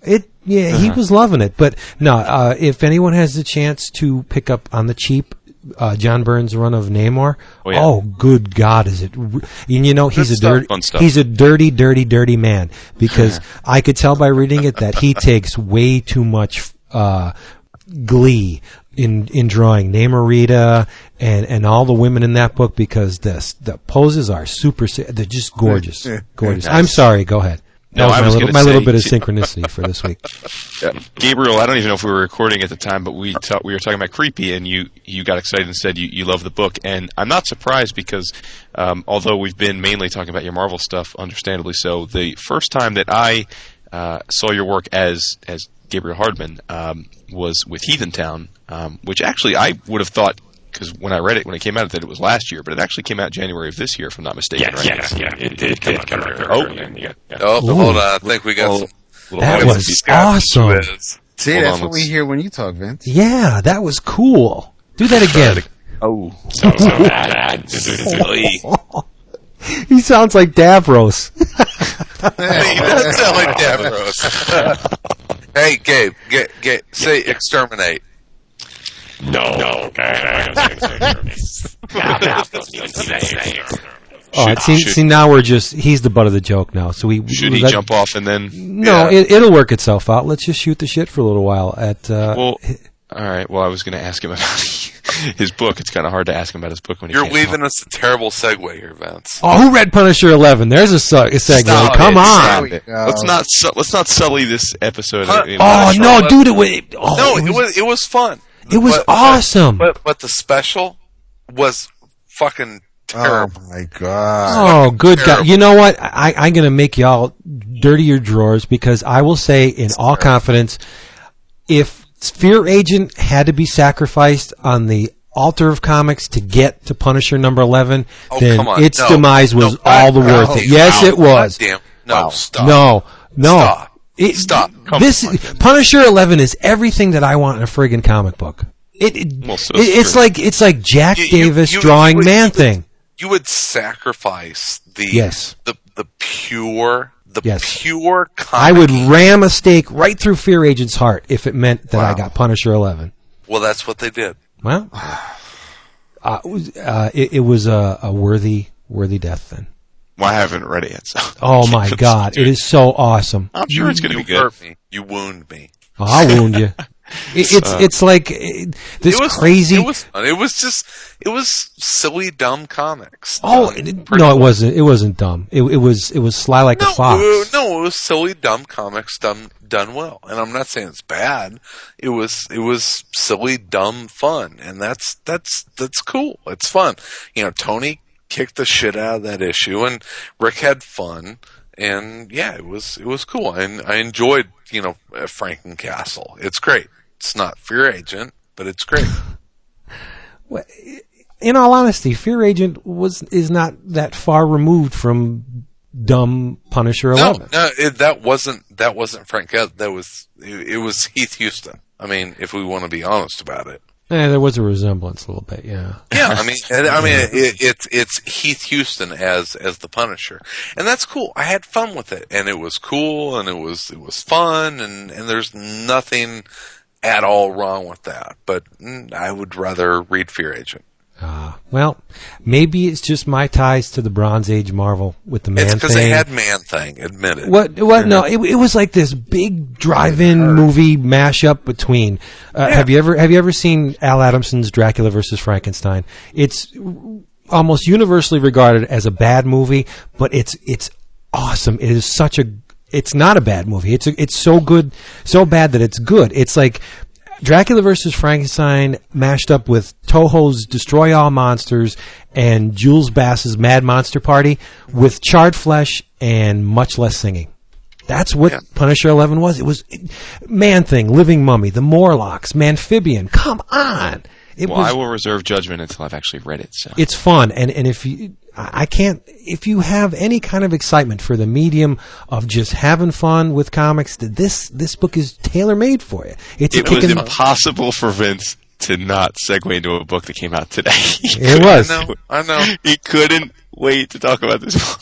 You know what? It was fun, but the special episode, Wood, I'm gonna have to side with you. I was just like, thank you. It was okay. No, it wasn't better than okay. No, it was no, it was okay. Well, if okay means plantanas, then yeah, it was okay. It was okay, and there were a lot of problems with it, but it was. I just as soon not spend any more time on it. It was okay. I heard he my beat God. it to death for 2 episodes. Jason, the man thing is like, it's not the Boggy Creek moving so slow birds think he's a tree man thing. It's a super fast man thing. All right, that's cool. Screaming through the sewers, burning and killing, and I suspect I will like Punisher 11 much more than I liked the list. Yes. It was much 100 times better than the list. Gabe, give us a shout out. Let's see if you're back. Am I back? Yeah, he's back. Yes. You're back where you belong. All right, great. So, Well, two things. Davros doesn't say exterminate. It's the Daleks, and the other thing, I actually have seen Al Adamson's Dracula. Oh, good on you. All right. Yeah, no, I've seen many of the Al Adamson's oeuvre. J. Carroll Nash, he's the man. I'm gonna take Lon you Chaney's past last that, movie. because Davros has said exterminate before. oh, Well, okay, but I don't know if we're going old school or not. So no, anything. if you're gonna come at me with the Doctor Who, I'm gonna come back at you because Oh. how did we get into the topic of Doctor Boy, Who? there's a heavyweight fight. Oy. Oy. Anyway, so Gabriel, so I was saying, giving a shout out to Heathen Town, which is the OGN that was put out through Shadowline, right? That's put it out. That's the first work I've seen. I've seen of you in your return to comics, and it's obviously quite a for those that aren't familiar, it's quite a different look and feel and focus than your Marvel stuff. Well, I should probably let you talk about it, but it's essentially an OGN. It's a horror book that was written by your wife. Is it Karina? Is that how you say her name? Karina? Or yes. Karina. And Karina, okay, and drawn by you. And I was just interested, and I was going to ask you this, the obligatory who are your inspirations, but I have to say that that in Heathen Town in particular, I definitely thought that there were pages that reminded me quite a bit of Bernie Wrightson, which I mean in the highest form of compliment I can. So I'm just curious if that aesthetic is something that you were going for, or it's just again kind of because the work was a horror work, it just kind of brought that out in you. But it's both things. I mean, it was. It's what the story was, but I definitely was inspired by by the creepy and eerie, and certainly by Bernie Wrightson. Actually, Can I guess before you reveal? Yeah. What? Johnny Craig. Johnny Craig, all of the EC guys. I mean, all that stuff was definitely on my mind at the time, but at the same time, I wasn't specifically looking at the stuff trying to recreate anything. It was more a general, my general love of that stuff that was coming through. And but just as far as Bernie Wrightson goes, he in a very specific way, inspired the look of this, because I had been very hesitant to ink my own stuff in the past, and I'd only done pencils back when I was working in the 90s, and but since I'd been doing storyboards, I'd inked them with a brush pen or whatever, and gotten lots more confident at it. And I worked with Bernie on a movie. Really? He was very much he very much of the opinion that like everybody should just ink themselves, because even if it's not slick, even if it's not perfect, then something is going to come through there, Wow. And that was exactly what I was thinking of when I figured, what, I'm just going to sit down, I'm going to do all this myself. And, if it's not perfect, if it's not, it's not super slick, then, it's fine. Hopefully something more will come through. So, it's very specifically about Bernie. Yeah. Great. It's interesting, hearing different artists talk about the penciling and inking process. We talked with Christian Alme on the other podcast that I do, about working with Doug Mankey. And, it's like Doug has his style and Christian has his style. And whenever Christian inks Doug, he describes it as creating a third person in the room. Yeah. And so I love hearing about that. But then there's also, whenever you're talking about working on War Machine in the early 90s, it's like, maybe not the best mix. I mean, so it's like, there are those great penciler inker teams, Byrne Austin, Hester Parks, you can name a few of them, throughout comics history that work so well together. And it's like, I can't imagine one of them without the other. And they, together they create this third entity. But I think more often than not anymore, we see, it doesn't always work, and I think that you're right. A lot of the times the penciler knows the line that they're trying to lay down, and it works better if they ink themselves. I mean, and I think the continued evolution of inkers maybe leaving the industry. I don't know if they're will ever be gone altogether, but it's a different industry now with inkers. Yeah, and I think a lot of that is about, about the accessibility of. Well, I don't know. I mean, I guess it's about the technology and about being able to finish the pages yourself and just send them off. But and that's certainly the case for people who just pencil and they reproduce from the pencils. I'm not a big fan of that. I mean, not for for any reason other than I just don't love the look of it very much. Yeah. Mm-hmm. There are some people who, there are certain instances where, Gene Colan's pencils have been reproduced and they look amazing, but he's sort of painting with the pencil. That's because it's fucking Gene Colan. Right. But, but still, you can do it in a way that looks good. What I don't really like is when people are penciling so tight to give the appearance of ink. I don't really. It just feels like if it's penciled, it should feel like a pencil. If it's inked, it should feel like it was inked. Kind of what Eaglesham is doing on Fantastic Four right now. Yeah, I don't want to knock him. I've actually been reading that. I've been enjoying that book. Oh, it's a great book, and I think that he and Paul Mounts are kind of experimenting with it right now. And kind of seeing what they can do, and that's one of the awesome things about comics is that they're always should be experimenting with the medium. And I won't ever knock anyone for failing it as long as they're experimenting. And I think that Eaglesham and Mounts are experimenting with Fantastic Four right now. And is it always successful? No, but I think they're trying to do something kind of cool, and that's fine. I'm never going to knock anyone for doing that.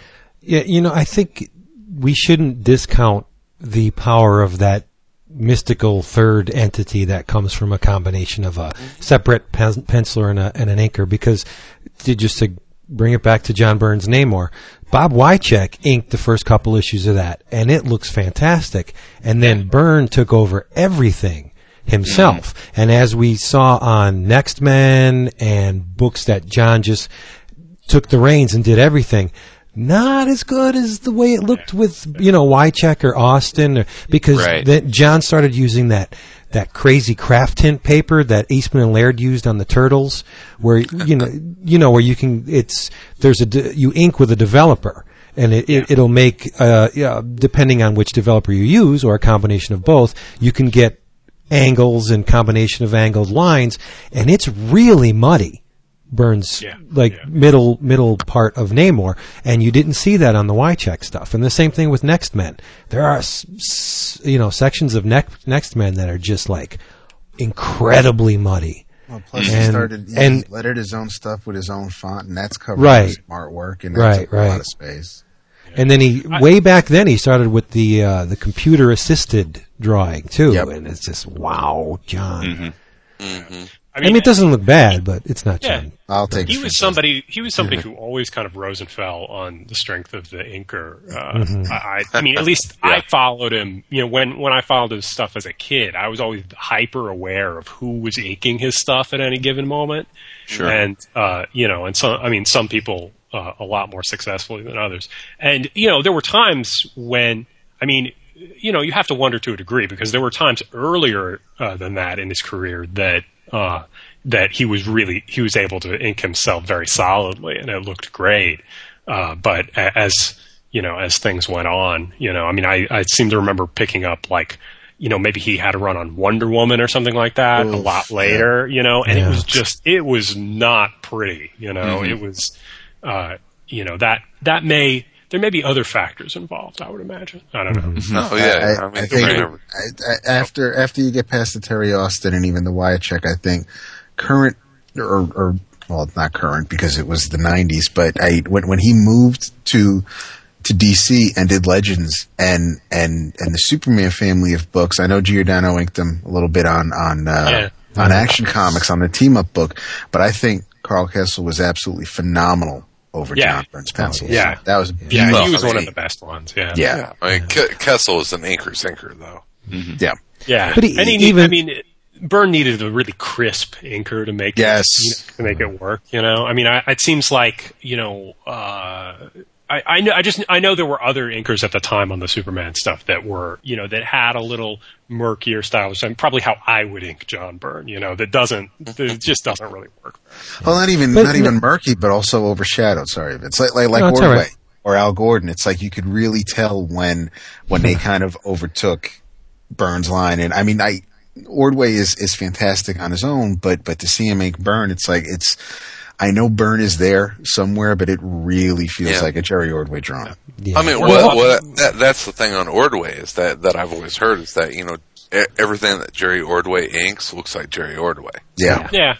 Although I loved the Crisis on Infinite Earths issues that he with Perez.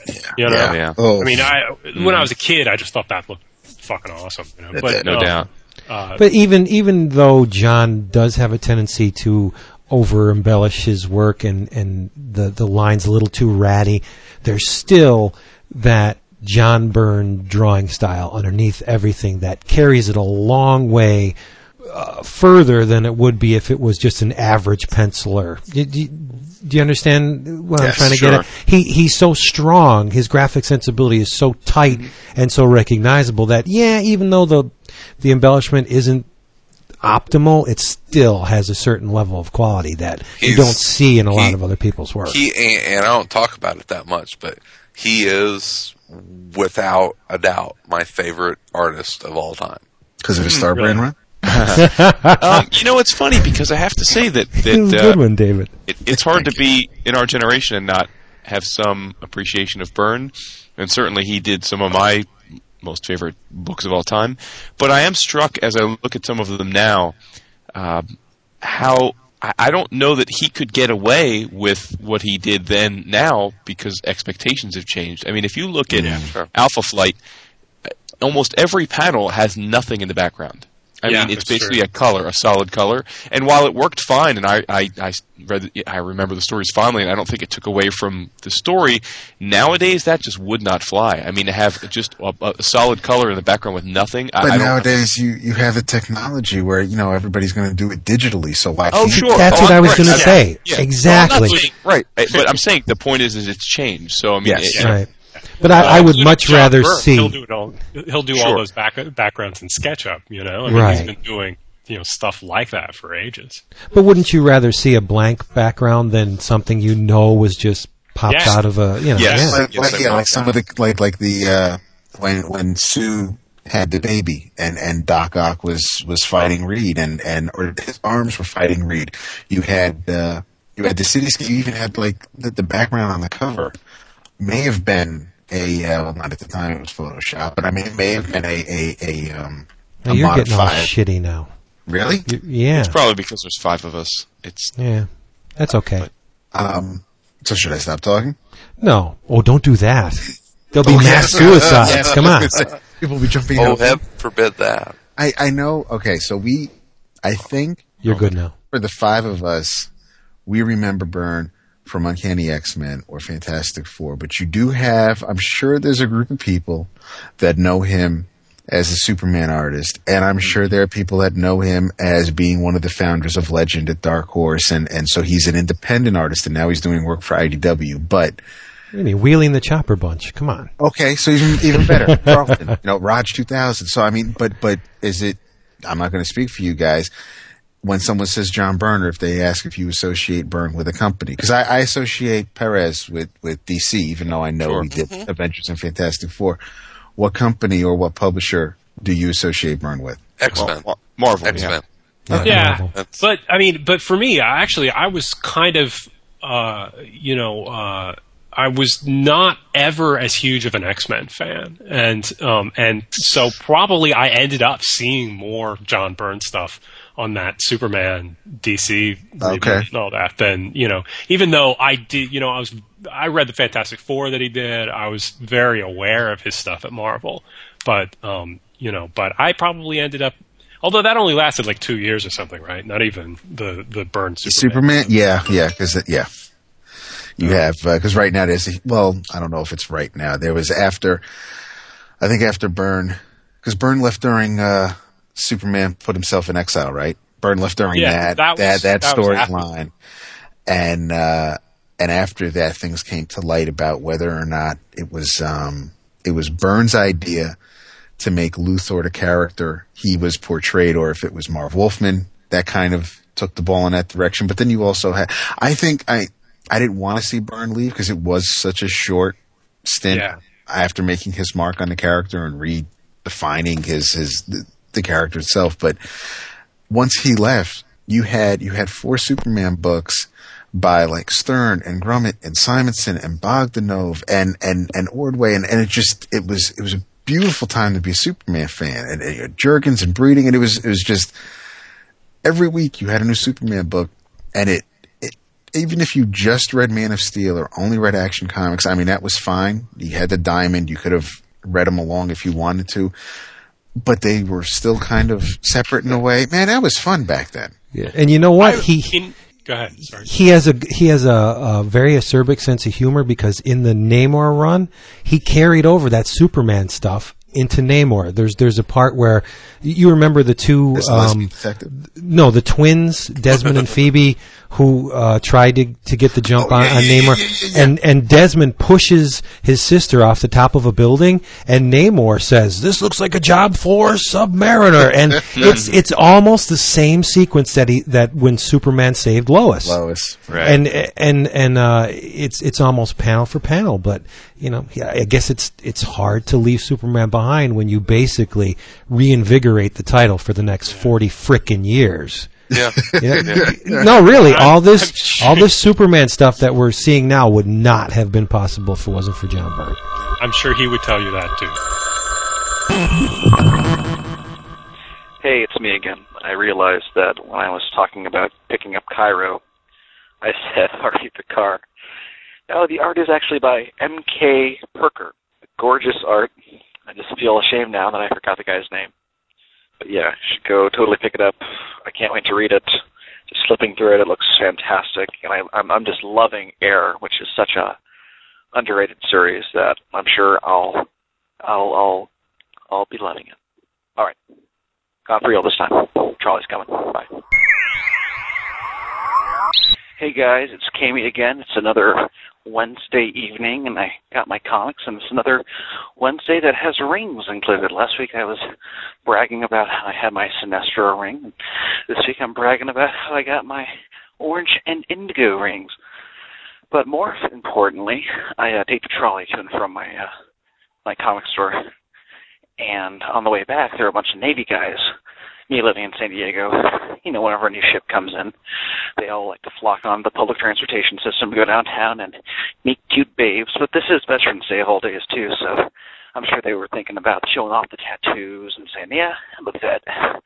How about you drop your drawers, sugar britches?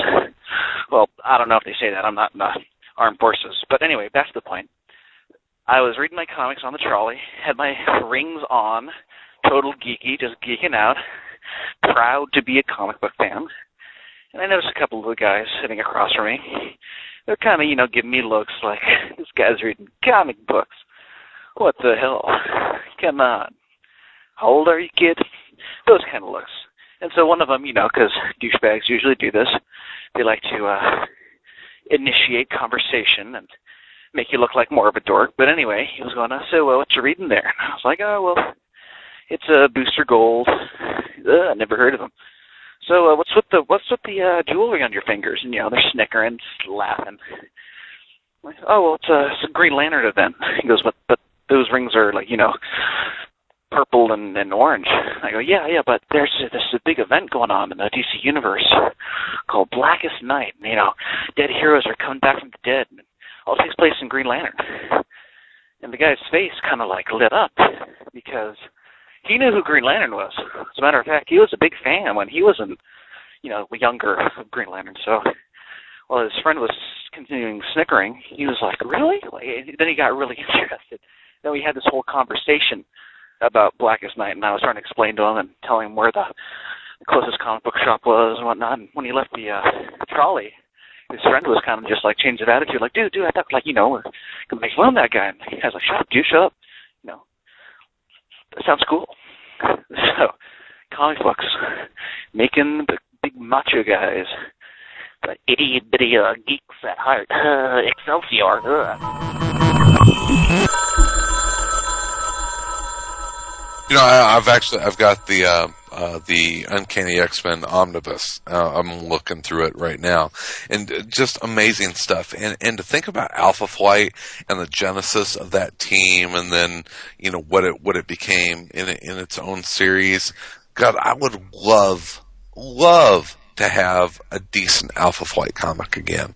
What went wrong? Yeah. Oh, it'll happen. No, it'll happen. What went wrong? I'll tell you exactly what went wrong. What went wrong with that? Bendis went wrong. Stan and Jack did not create Alpha Flight. Everything that Byrne, with the exception of Superman, everything that Byrne ever wanted to do at Marvel was based on a Stan and Jack creation. So that's why he left. That's why he swapped to go do Incredible Hulk with Bill Mantlo and Mignola and Jerry Taliok went and did Alpha Flight because they were working on Incredible Hulk at the time. Byrne was tired of doing Alpha Flight because, like I said, it wasn't a Janice Stan and Jack creation. So they swapped, and he got to do Hulk for 8 issues? He wasn't even on the Hulk that long. Yeah, but it not was even. Awesome. He split the personalities. Yeah, no, it was awesome. Split Hulkbusters, and I love it. And shortly after he goes to DC, but it was yeah. I mean, he left Alpha Flight either because he was tired of it, but primarily it's because the forefathers didn't work on it. Well, didn't Bendis kill off Alpha Flight and New Adventure? I'm not even going there. No, I loved that book so much when I was growing up, and me too. It's been so mishandled, and you'll get Omega Flight and whatever the hell they tried to do with that. Just bring back the original team. I mean, they It'll be hard to now. Well. And I know death is never permanent, but they need to have some kind of resurrection.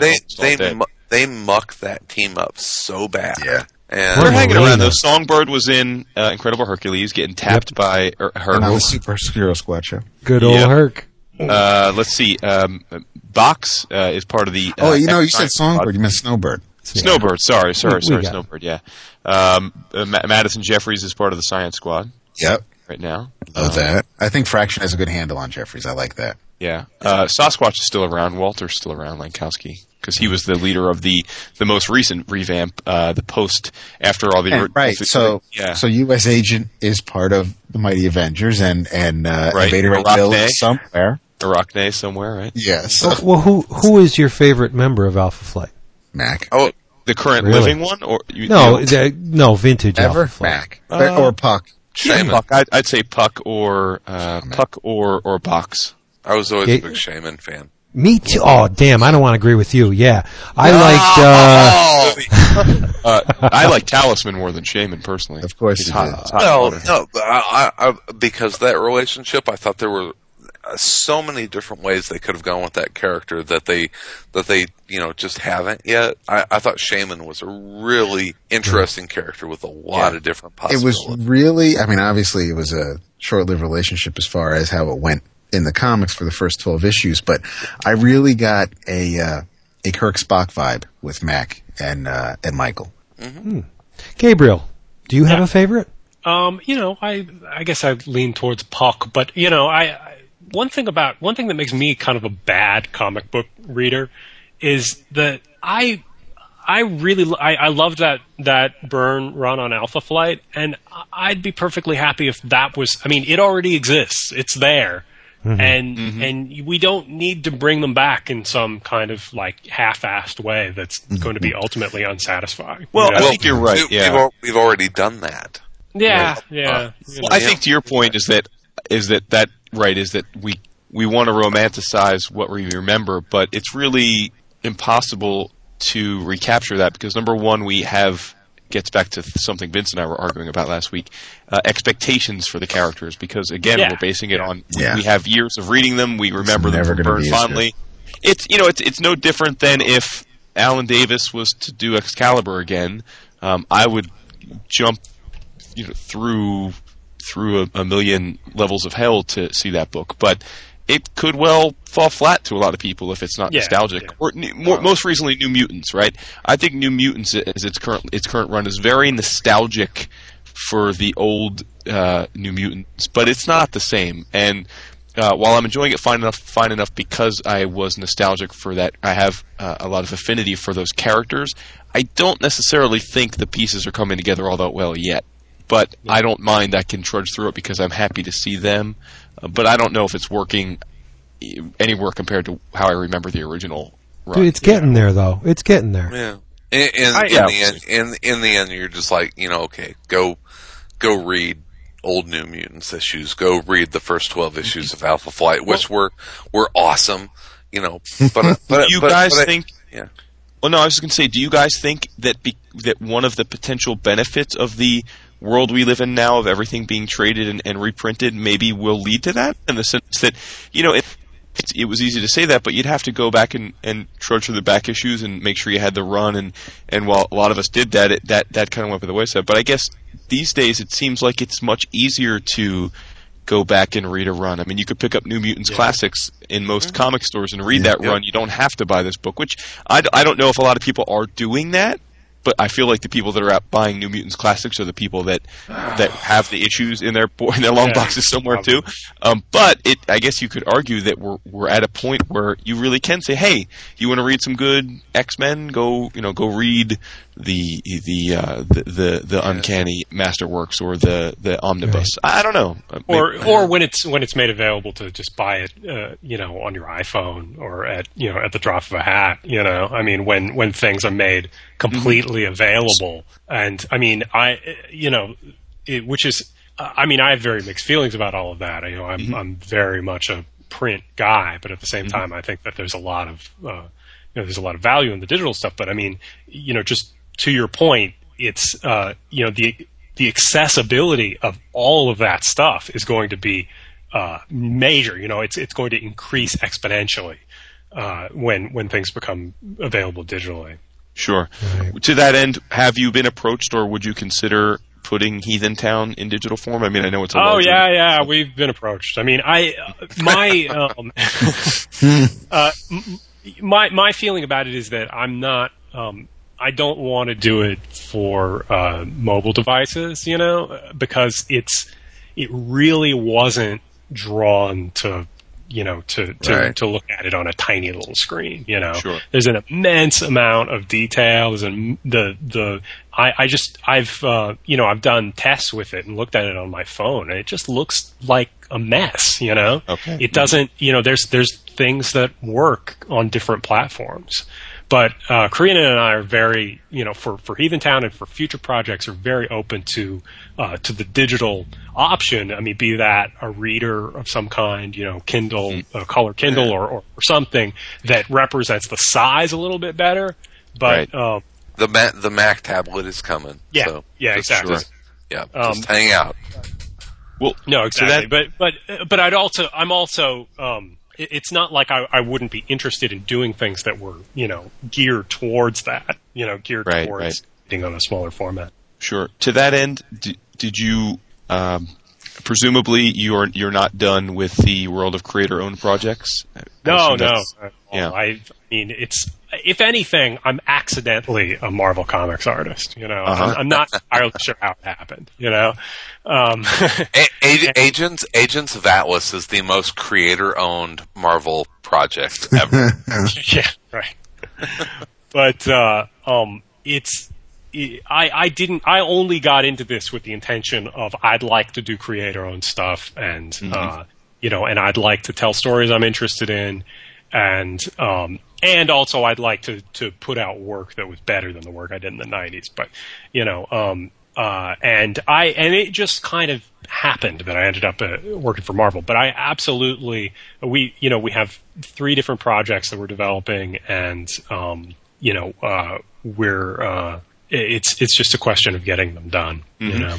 And when you say we, you mean you and Karina? So you're going to be okay. So yeah, we're writing them together, and we're I mean, we had done. Oh my God, we did a web comic. We started doing a web comic for Zuda called The Crooked Man that we both wrote and drew. That was really good. And it's one of the projects that there's some interest from people, and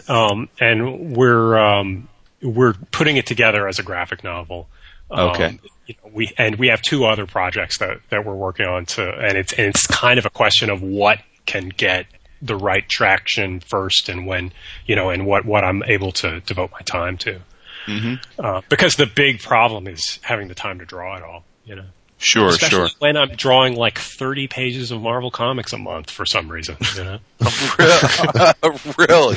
That's a good problem to have, though. Oh, that is. So on top of the Hollywood work, you're doing more than a full issue of comics a month. Well, right now I am, yeah. And although I haven't, I'm not on a movie right now. It's kind of a confluence of things. I mean, it's a very bad time for the Hollywood stuff, but which doesn't mean I haven't been offered things. I have. I'm just in a position right now where I'd kind of rather do these comics than a lot of stuff that I've been offered.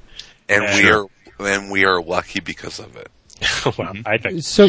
Gabriel, about 2 pages a day, pencils and that's inks? that's what I'm trying for. It comes out to be about a page and a half, but nice. It's like Marvel's Mike Norton. Yeah, oh, man. I think he does a lot more than but I've ended up kind of, getting into a thing where I'm doing the comics, but I'm taking commercials or other things that are a couple days worth of work, and then mostly if I can do them at home, and I can just do them kind of on my own terms and fit the comics in as well, because I have to make money in here at some point, theoretically, right. And which doesn't so much happen in the comic book industry. I have to say, a lot of people would think being a comic book illustrator is one of the coolest jobs on the earth, and so it's rare that your spouse would actually have a cooler job than you, but I think your wife has a cooler job than you have, actually. That is probably true, yeah. She's a zookeeper at the Playboy Mansion. Yes, it's pretty amazing. Oh my God. Damn, that's awesome. Very cool. No kidding. Yeah, it's very cool. It's true. It's true. Does she bring any of the creatures home? Yeah. Everybody. That'd be awesome. Ooh. Oh, Vince, you're breaking up. You're Well, nice. we've got the Playboy Tower here in Chicago, but not the Playboy Mansion. Yeah, always trying to one up. Yeah, there's not The much Third going Coast, baby. Why you gotta give me shit about my awesome town, the greatest city in the universe? Only because you have such pride for your town. It's an easy mark. Mm-hmm. I've That's actually fine. I can't, to be fair, I've only ever spent a week in Chicago. It was the worst week of my life, but Jesus. It wasn't because of Chicago. It was because I was working on WizardCon? Or? Yeah. It's the longest year I spent 1 week. I was working on Home Alone 3. In Evanston, and in a miserable gymnasium that John Hughes called a studio. And, you got to work with John Hughes, so that's pretty cool. Yeah, that's true. Not much of an endorsement there to the late John Hughes. He's dead now. You can say that's a word. He was fine. He those movies are terrible, though. I mean, I did that. I did Flubber with. Nice. This was not the classic John Hughes period. This was when I was first getting into storyboards. You, sir, need to come to Chicago for a completely different reason, and we need to show you what a great town this is. Yeah, no, I would actually love to. I'd love to actually come there and spend some time there when it wasn't, January working on the miserable third season. Maybe we can get you in town next October or something. This is what I would like you to do. I'd like you to schedule the next Windy City Con at the same weekend as the Pitchfork Music Festival, because then I could go to one day of that. I could go to one day of Windy City, and then I would have the perfect reason to come to Chicago. Well, we can do that. When is it? Yeah, we'll have to find out. Let's find out when. Yeah, I think it's in July or something. I'm always tempted. Yeah, I know that'll never work for you guys. I'm always tempted to go to that music festival. I'm always tempted to go there for a comic show. And well, I can find you good music that weekend. We can work around. Yeah, I think Chris moved all his CDs to like his iPods. So there you go. Right. Jam in his kitchen. We can work on this. Yes. The Pitchfork Festival is awesome though. It's good music town. So you back with us, Vince? Yeah, I think so. Yeah. Gabriel, you briefly talked about the influence of Wrightson on Heathen Town. Yeah. All-encompassing career. What are your top three influences? Which artists influence you the most? Yeah, I mean that's really difficult. I mean Gene Colan is big. Obvious, I say people and they sound obvious. Alex Toth. I can see that. Probably a less obvious one is Noel Sickles. He early comic strip artist. Did Scorchy Smith. Yeah. And, his brushwork is, especially in the latter part of Scorchy Smith, is very, very influential for me, especially in the recent stuff. And I actually bought a Noel Sickles page a couple of years ago at or strip, an original at San Diego back when I was a rich movie guy, and that stuff connects with me a lot, and and Kniff and a lot of comic strip artists, at least, especially in the last several years, not when I was a kid, When I was a kid, I loved George Perez, but, who's great. Wrightson certainly is an influence, and, a lot Alex Toth, and, Bernard Kriegstein, however you say his name. Nice. Yeah, and, Kriegstein. And a lot of European guys as well. One guy who's great, who I think I don't know where he's from, Argentina or something, Zafino, Jorge Zafino. Yep. And, you a Dave Stevens guy? Oh yeah, I like his stuff. I loved it when I was a kid, I mean, it's he does great stuff. There's no question about his beautiful draftsmanship, I mean, it's not somebody I look at necessarily a lot, but I do love his stuff. I loved Neil Adams a lot when I was younger. His stuff doesn't connect with me as much now. May have been my unfortunate Neil Adams personal experience at 17. So, do you care to share? Can't hit and run, man. Hey, sure. I mean, I was like, I think I was 17, 16, 17. It was before I, really got into professional work, and I showed him my portfolio, and he, and there was a whole group of people gathered around, and he went out of his way to be as obnoxious and humiliating as possible about my stuff for the entertainment of the people, the people standing around, telling me that I may love, drawing a giant bulge in Superman's pants, but it's not what kids reading comics want to see, and really miserable, humiliating experience. Well, so, he did that to Frank Miller too. So you're in good. Yeah. No, I mean, in truth, it's not because of that I'm not as much into Neil Adams. But it was probably the worst experience of showing. Wow. Well, was it a big bulge in Superman's pants? It was enormous. Enormous. It was huge. It was just, he was just being a dick, I mean, he was just going out of his way to be like that. But I sort of got karmic, not that I sorry, Vince or whatever, but I don't believe in karma in any way, but I got sort of karmic. It's gonna get you. Much later, I was working on I don't know if I should tell this or not. I was working on, Jurassic Park 3. And I'm sorry. I know. And, it was a job. It was whatever. It's like 10 years ago or something. Neil Adams sent his portfolio over there, and I guess he was looking for work for doing something on the show. And I was in the room with the director when he got the portfolio, and the director was like, well, what do you know about this guy? And I was like, I don't know. He was a dick to me when I was younger. And he was like, all right, forget it. Nice. But you did get to see Téa Leoni. That's a plus.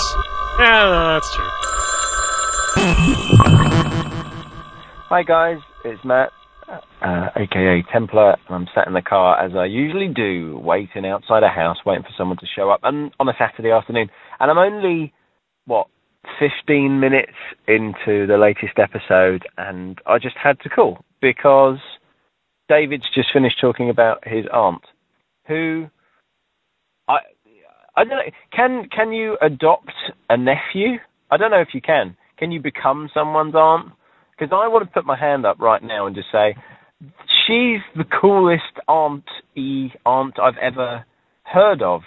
David, you're a lucky guy, and I'm going to call her, as Wood called her, Auntie Badass, because that's just so cool. That's so fantastic that a family member would go, out of their way for their nephew's love of a medium, that's your hobby, Dave. So, David, she goes out of her way to pick up your books and get stuff for you. So, Auntie Badass, this is one English fella who would like to be your nephew. So, if David ever drops the ball by doing anything, inappropriate, I've no idea. I've got nothing there, but if he ever isn't nephew material anymore, I'm just going to pop my contact info over to David, and we could sort something out. I don't know what I'd give you in return, like a Cornish pasty or a cup of tea or something. But David, you got a really cool auntie there, and the show's great so far. That's about it, really. Okay, bye. So I've just had a very strange experience.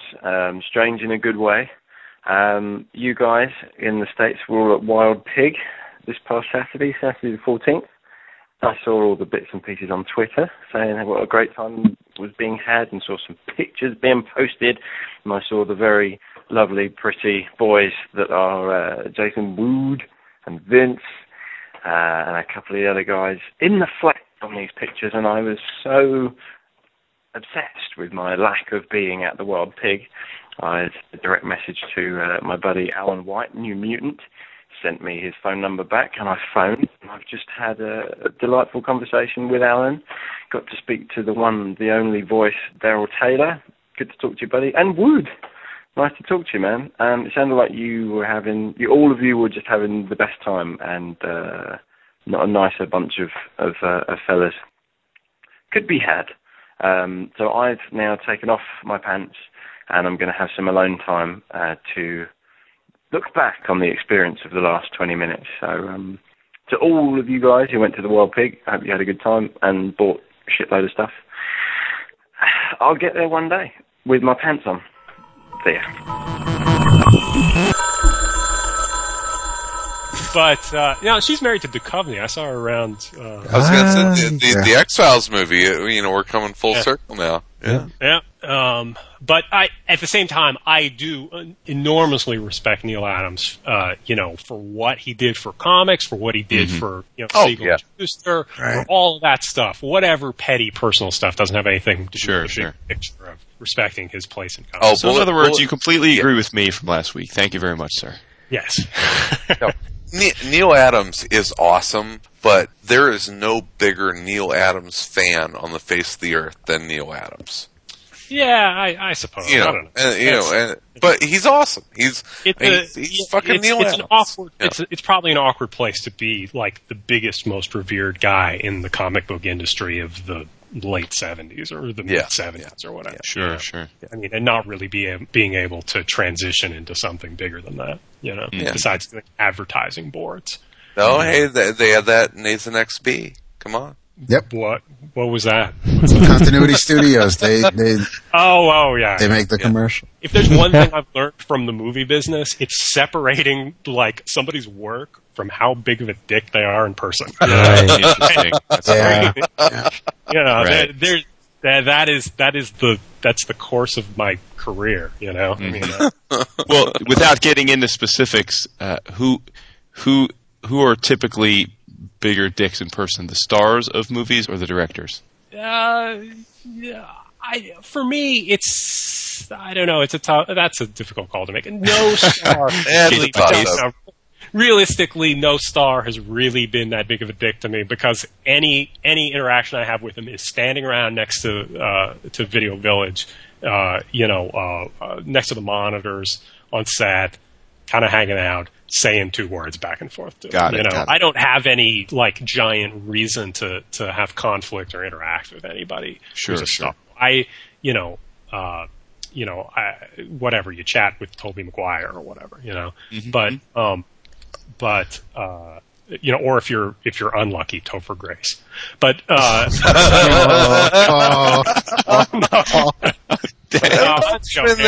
Venom Wreckage. I talked to him a bunch. He just is something. Nice. I guess Topher's not going to star in Heathen Town, the movie, huh? Well, we'll see. As the woolly mammoth. Yeah, exactly. If it's more, my dealings with directors are much more of a thing than I just that's who I work for.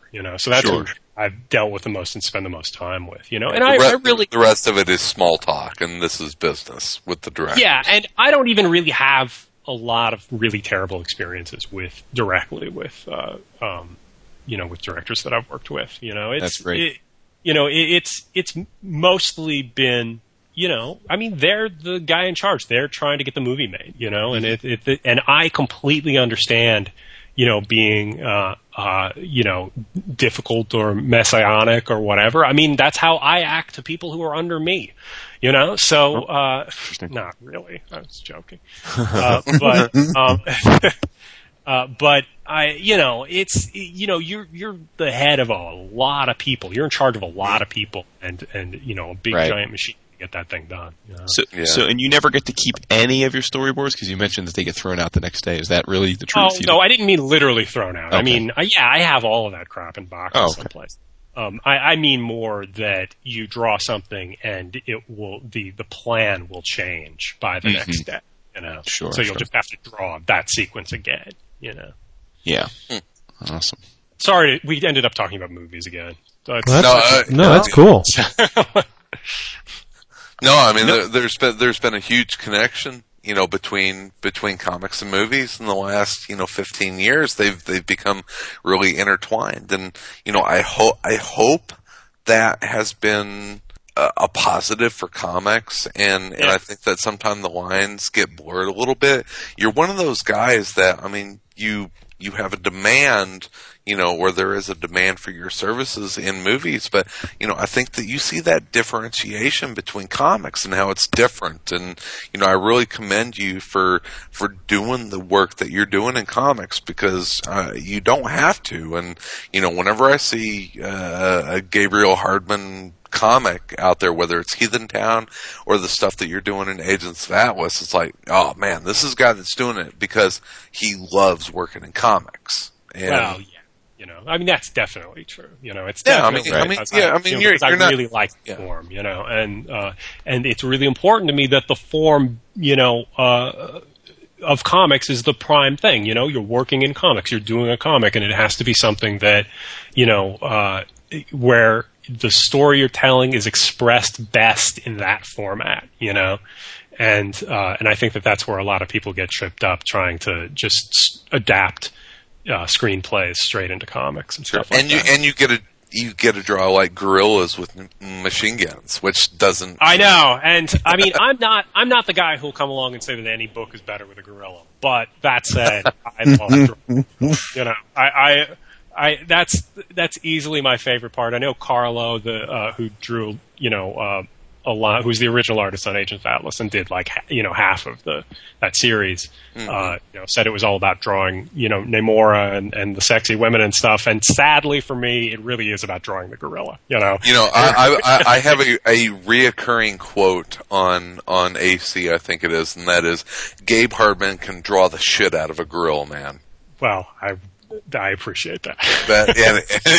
You just anytime I see Gorilla Man jumping, off of something and kicking ass, it's like, yeah, Gabe can draw the shit out of a Gorilla Man. Well, so it's going to be such a fun series to work on. It is. It's really fun stuff to draw, and for me, I feel really lucky to have fallen into something where it's not just, muscly guys half naked fighting each other all the time. I know that it's comics, but that's really not my favorite thing to draw. I mean, I really would prefer to draw people in suits and gorillas and stuff like that, I don't know. Although I'm doing a bit of, full on superhero drawing on this Agents of Atlas versus Avengers, or I guess it's Avengers versus Agents of Atlas series I'm working on right now, which is actually pretty fun. I did a couple of Spider-Man pages, over the last few days that have turned out really well. I'm into it. Now, Gabe, who's the what's the context of that? Is that going to be flashback scenes, or is it the current lineup of Avengers? Which lineup is it? It's not like an out of continuity type of thing. I mean, it is. It's sort of a thing where time goes haywire and they end up dealing with the classic Avengers. Nice. Even better. The current Avengers, the new Avengers, I guess, the ones that inexplicably have Spider-Man and Wolverine in them. Oh, sure. Are, the lame ones. Yeah. Anyway, but it meant I got to draw Spider-Man, which I actually liked a lot. I took to it much more than I thought I would, but I spent 2 years on that movie, so I got and then it transitions into a thing with the original Avengers lineup. I can't wait to see that because I really want. Yeah, and Jeff's writing it. Yeah, Parker's writing. Wars. Cool. Yep. Oh, can't wait. No, that was my first question when I was,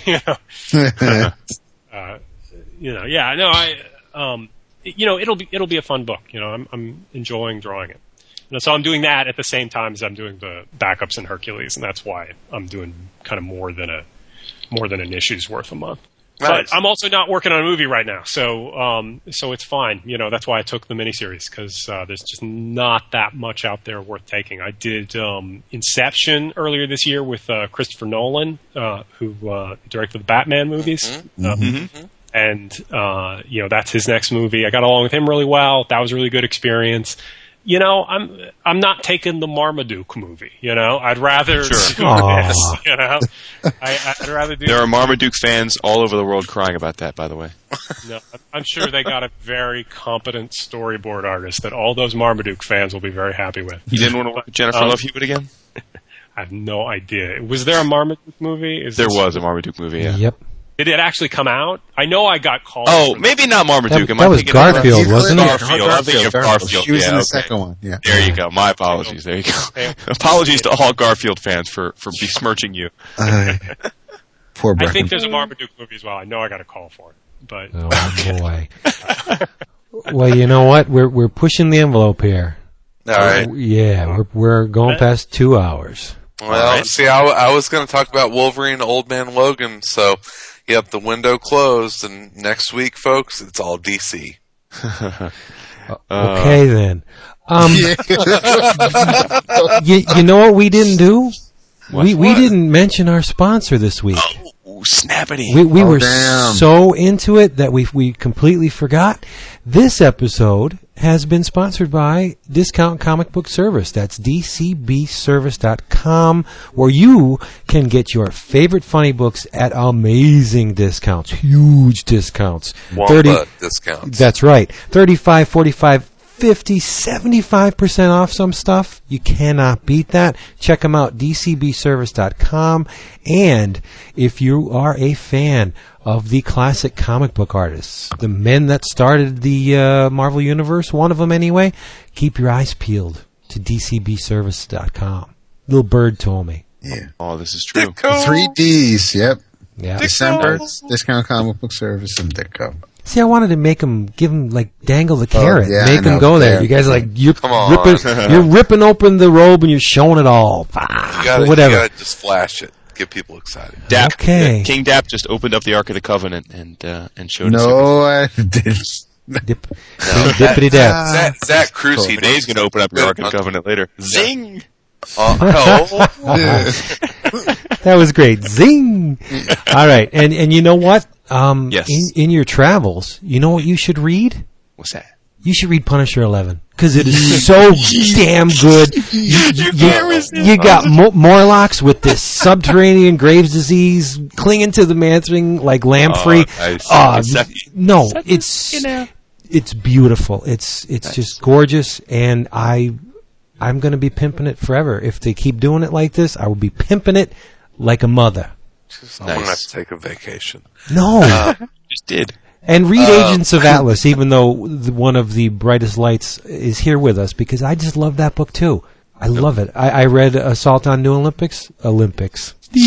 Assault on New Olympus, and it was gold. It was the hottest. It does not get any better. I don't think it could compare to X-Men versus Agents of Atlas, although I haven't read it yet. So. It was awesome. But there are similar plot threads, and I think there was a chapter in Assault that's continued in Agents of... The backups from Assault... or maybe the other way around, from X-Men continues into Assault on. Yeah. And then that continues into Hercules 138, Ooh, I think. Yeah. That Lovecraftian horror is gorgeous. Yeah. Gorgeous. When Karina, my wife, saw the giant octopus man splash page thing, the Cthulhu guy, she was like, "Oh, can I have that page?" And so I gave it to her. It's hanging out in the studio. Oh, speaking of, do you sell your original art? Yeah, actually, I have not gotten together a rep or anything for it yet, but we're at this moment setting up just an online shop for people to buy it. It's at GabrielHardman.etsy.com.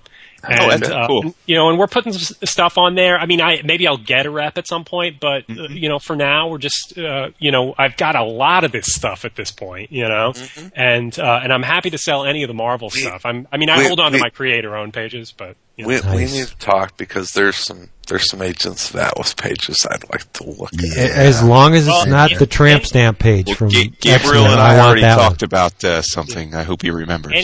boy. No, I know. And if there's anything that any pages that you're interested in or anything, just tell me and I'll scan them or and slap them up in that shop and you can take a look or send you the scans or something. Cool. Well, thanks very much for coming on, and in honor of that, in people's travels, if they haven't already done so, read Heathen Town. It's probably best found on our sponsor site, InStockTrades.com, which it is available in stock for a mere $6.29, people. Oh, it's dirty. Oh, man, so worth it. I appreciate the plug. Yeah. Oh, it's well worth it. That's great. It was great stuff. I remember bringing it to New York Comic Con it came out the week before, and shoving it in Vince's face and saying, "Dude, I don't know if you know who this guy is, but you got to check this out." And, I was probably sitting like 3 feet away from you guys because we had a table there. Oh, you were staying at the Milford Plaza too? The Lullaby of Broadway. and tell you the truth, you had me. Tablet Hotel, actually. But, you had me with the cover. No, actually, people like that cover. I don't know why, it's but because it's gorgeous. It's a elephant tusk holding a sword or a knife, and a chick with a nice ass. It's a good cover. My very first memories of meeting Gabe Hardman were at New York Comic Con. 3-4 years ago? 3 years ago, I think. Yeah, it was after Spider-Man because I drew the book right at the tail end Spider-Man 3. Yeah, and you were pitching Heathen Town, and Sal and I met you, and it was like, holy shit, is this stuff good?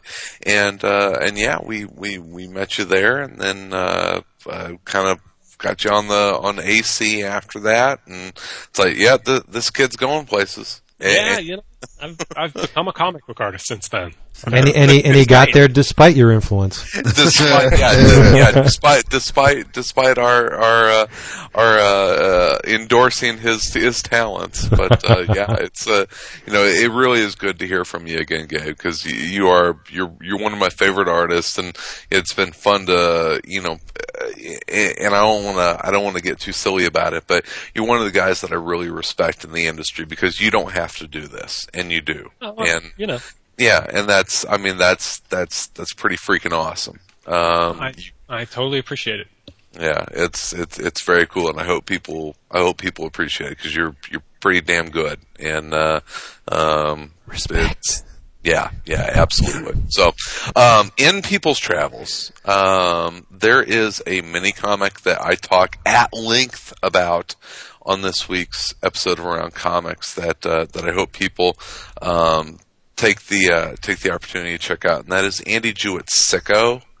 It is an absolutely fantastic webcomic about family and illness and fear and what people go through, especially if you're a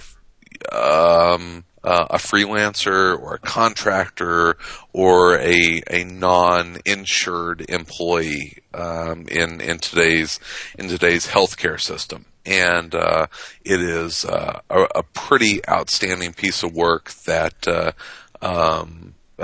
has a lot of personal resonance with Andy. It's autobiographical about a pretty scary fucking time in his life when it wasn't just about him being sick, but thinking about a time when he was afraid he was going to die and they didn't know why. And Sicko is a pretty amazing little piece of work. So check it out. I think is it available in previews? It's available on DCBS. They are offering this month. Yeah, so you can order it to get it in January. He's got the order code on the forum. And, and you can go to andyjewett.com and check it out. It is it's a pretty powerful little mini comic, and I usually don't read a lot of mini comics, but this is one that I don't know if it's because I know Andy personally, and I was like, holy shit, or if it was just pretty darn good, and I think it was a lot of both of that. It's very good, and knowing Andy personally, it was pretty. It's one of those things that you read and then it sticks with you for a while. It's done that for me for the last week or so. I sat down and read it for the second time, and it's one that's really stuck with me. And maybe it's because of all the healthcare reform talk that I'm listening to on NPR or whatnot, and I'm just like, wow, this is a story that's right there with what's going on with our government right now. So check out Sicko. Definitely. He had a follow-up with his doctor on Monday, and I didn't get a chance to check in with him today, but I'll bother him tomorrow. So I'm pretty sure everything's coming up with a clean bill of health now. Awesome. Yay. David, what should we read? We'll read it because it came out last week and I haven't read it yet. Comic Book Comics number 4. Yeah. Get the first 3 issues. Get them. Oh, David. I thought of you today. I read it. Just today? Yes. Would you guess what I got for a quarter? It's Gen 13 bootleg number 1. And why would I be telling you that I got Gen 13 bootleg number 1? Why would you care? Oh, crap. Alan Davis and Mark Farmer. Yes. Oh, nice. Oh, my God. Really? Is this book sexy? Holy crap. Damn. A quarter. First 2 or 3 That's issues, good living. right? It's the first arc. Cause it was for other creators to work on Gen 13. Yeah. And I got another issue too with Walt Simonson. Oh, Did you ever think? I mean, I did not think that all these. I love Walt Simonson. You know, one of my favorite issues of a Gen 13 comic has art by Steve Dillon. Yes, Really? I got that too. Yes. It's right here, Yeah. written by Warren Ellis. Yes. Local You got shop, it. Comics on the Green in Scranton, Pennsylvania, dumped a bunch of Gen 13s into the quarter box. Yeah. Kevin Nolan drew Gen 13. Yeah. And Really? Yeah, we can't Gary. forget Gary Frank had a pretty large run for a quarter piece. Damn, I had to buy them. Nice. You know, speaking of Steve Dillon, Sal just bought a Steve Dillon preacher page at the Challengers Art Show. Oh, And, cool. The charity auction? Mm-hmm. Yep. Awesome. And went Norton to, bought some too, didn't he? I think looking. Norton was looking. There's a Cliff Chang cover that I would love to buy. I just don't have the bank for it. Mm-hmm. But yeah, Sal got a pretty sweet Steve Dillon hair star. Awesome dialogue, all like hand lettered hair star page from Preacher that I still have to see. And I got a Raphael Albuquerque page from the Batman Superman Little Leaguers issues, if you remember those. No. Oh, with the like the Little baby X-Men. Oh yeah, well, Little Batman, Little Superman. Yeah. I bought That's cool. page. Yeah, I bought the page where Little Batman is kneecapping Big Batman. Cool. Yeah. Gabriel, what would you like us to read? I'd like you to read Underground, Jeff Parker and Steve nice. Lieber's book. The third one came out today. It's got an unbelievably awesome cover on it. And I've really been enjoying the book. It's great that they're doing something that's that doesn't have aliens in it. There's a feverish release schedule. As much as I love the aliens, They are just Steve Lieber does amazing stuff. Yes. He's such a great artist. cranking Totally. them on. Awesome. He worked with my guy. That is true. Jeez. He's got to be good. He's got to be good. This you is worked true. with Dan Slott? When? Nice. All right. All right. Yeah. Well, geez, thank you so much, Mr. Hardman, for being here with us. Yes, And, indeed. Yeah, no, absolutely. It was my pleasure. I mean, Mr. I'm- Hardman. He is to me. I appreciate you guys, letting me come on here and, talk narcissistically about myself. Anytime you want. You got Open it. door. See, it's Gabe's not a guest. He's Gabe's family. Yes, but we do have He to is be now. polite Yeah. and respectful. Anybody who can draw a backside like that, brother. Oh, yeah. I can't take it out. I can't extract it from my mind. It's so powerful. Vince, So anyway, those pages with the tramp stamp, the branding are sort of at the epicenter of all the things you like about comics. honest to God, They yeah. are.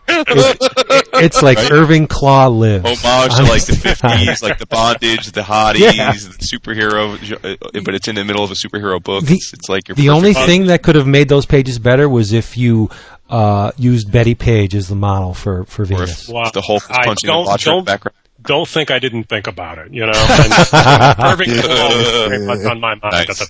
Nice. See? Well, thanks again, man. Copacetic. Yeah. We'll be talking to you on the forums. Oh, and on Twitter, you can follow Gabe on Twitter. He's a fairly active Twitter. It's Heathen Comics, right? That's Yeah, that's your correct. ID. Yeah, there you go. Yep. So There you cool go. stuff. All right. Thanks a lot. Thanks for having me on. You got it. Have a great night. Anytime, brother. So thank you for being here, people. And as usual, we'll be back to infect your minds next week. Bye. Because that's what we do. Say bye-bye. Some people try to pick up girls and get called asshole. It's never happened to Pablo Picasso. You could walk down your street, girls could not resist the stare, and so Pablo Picasso was never called an asshole.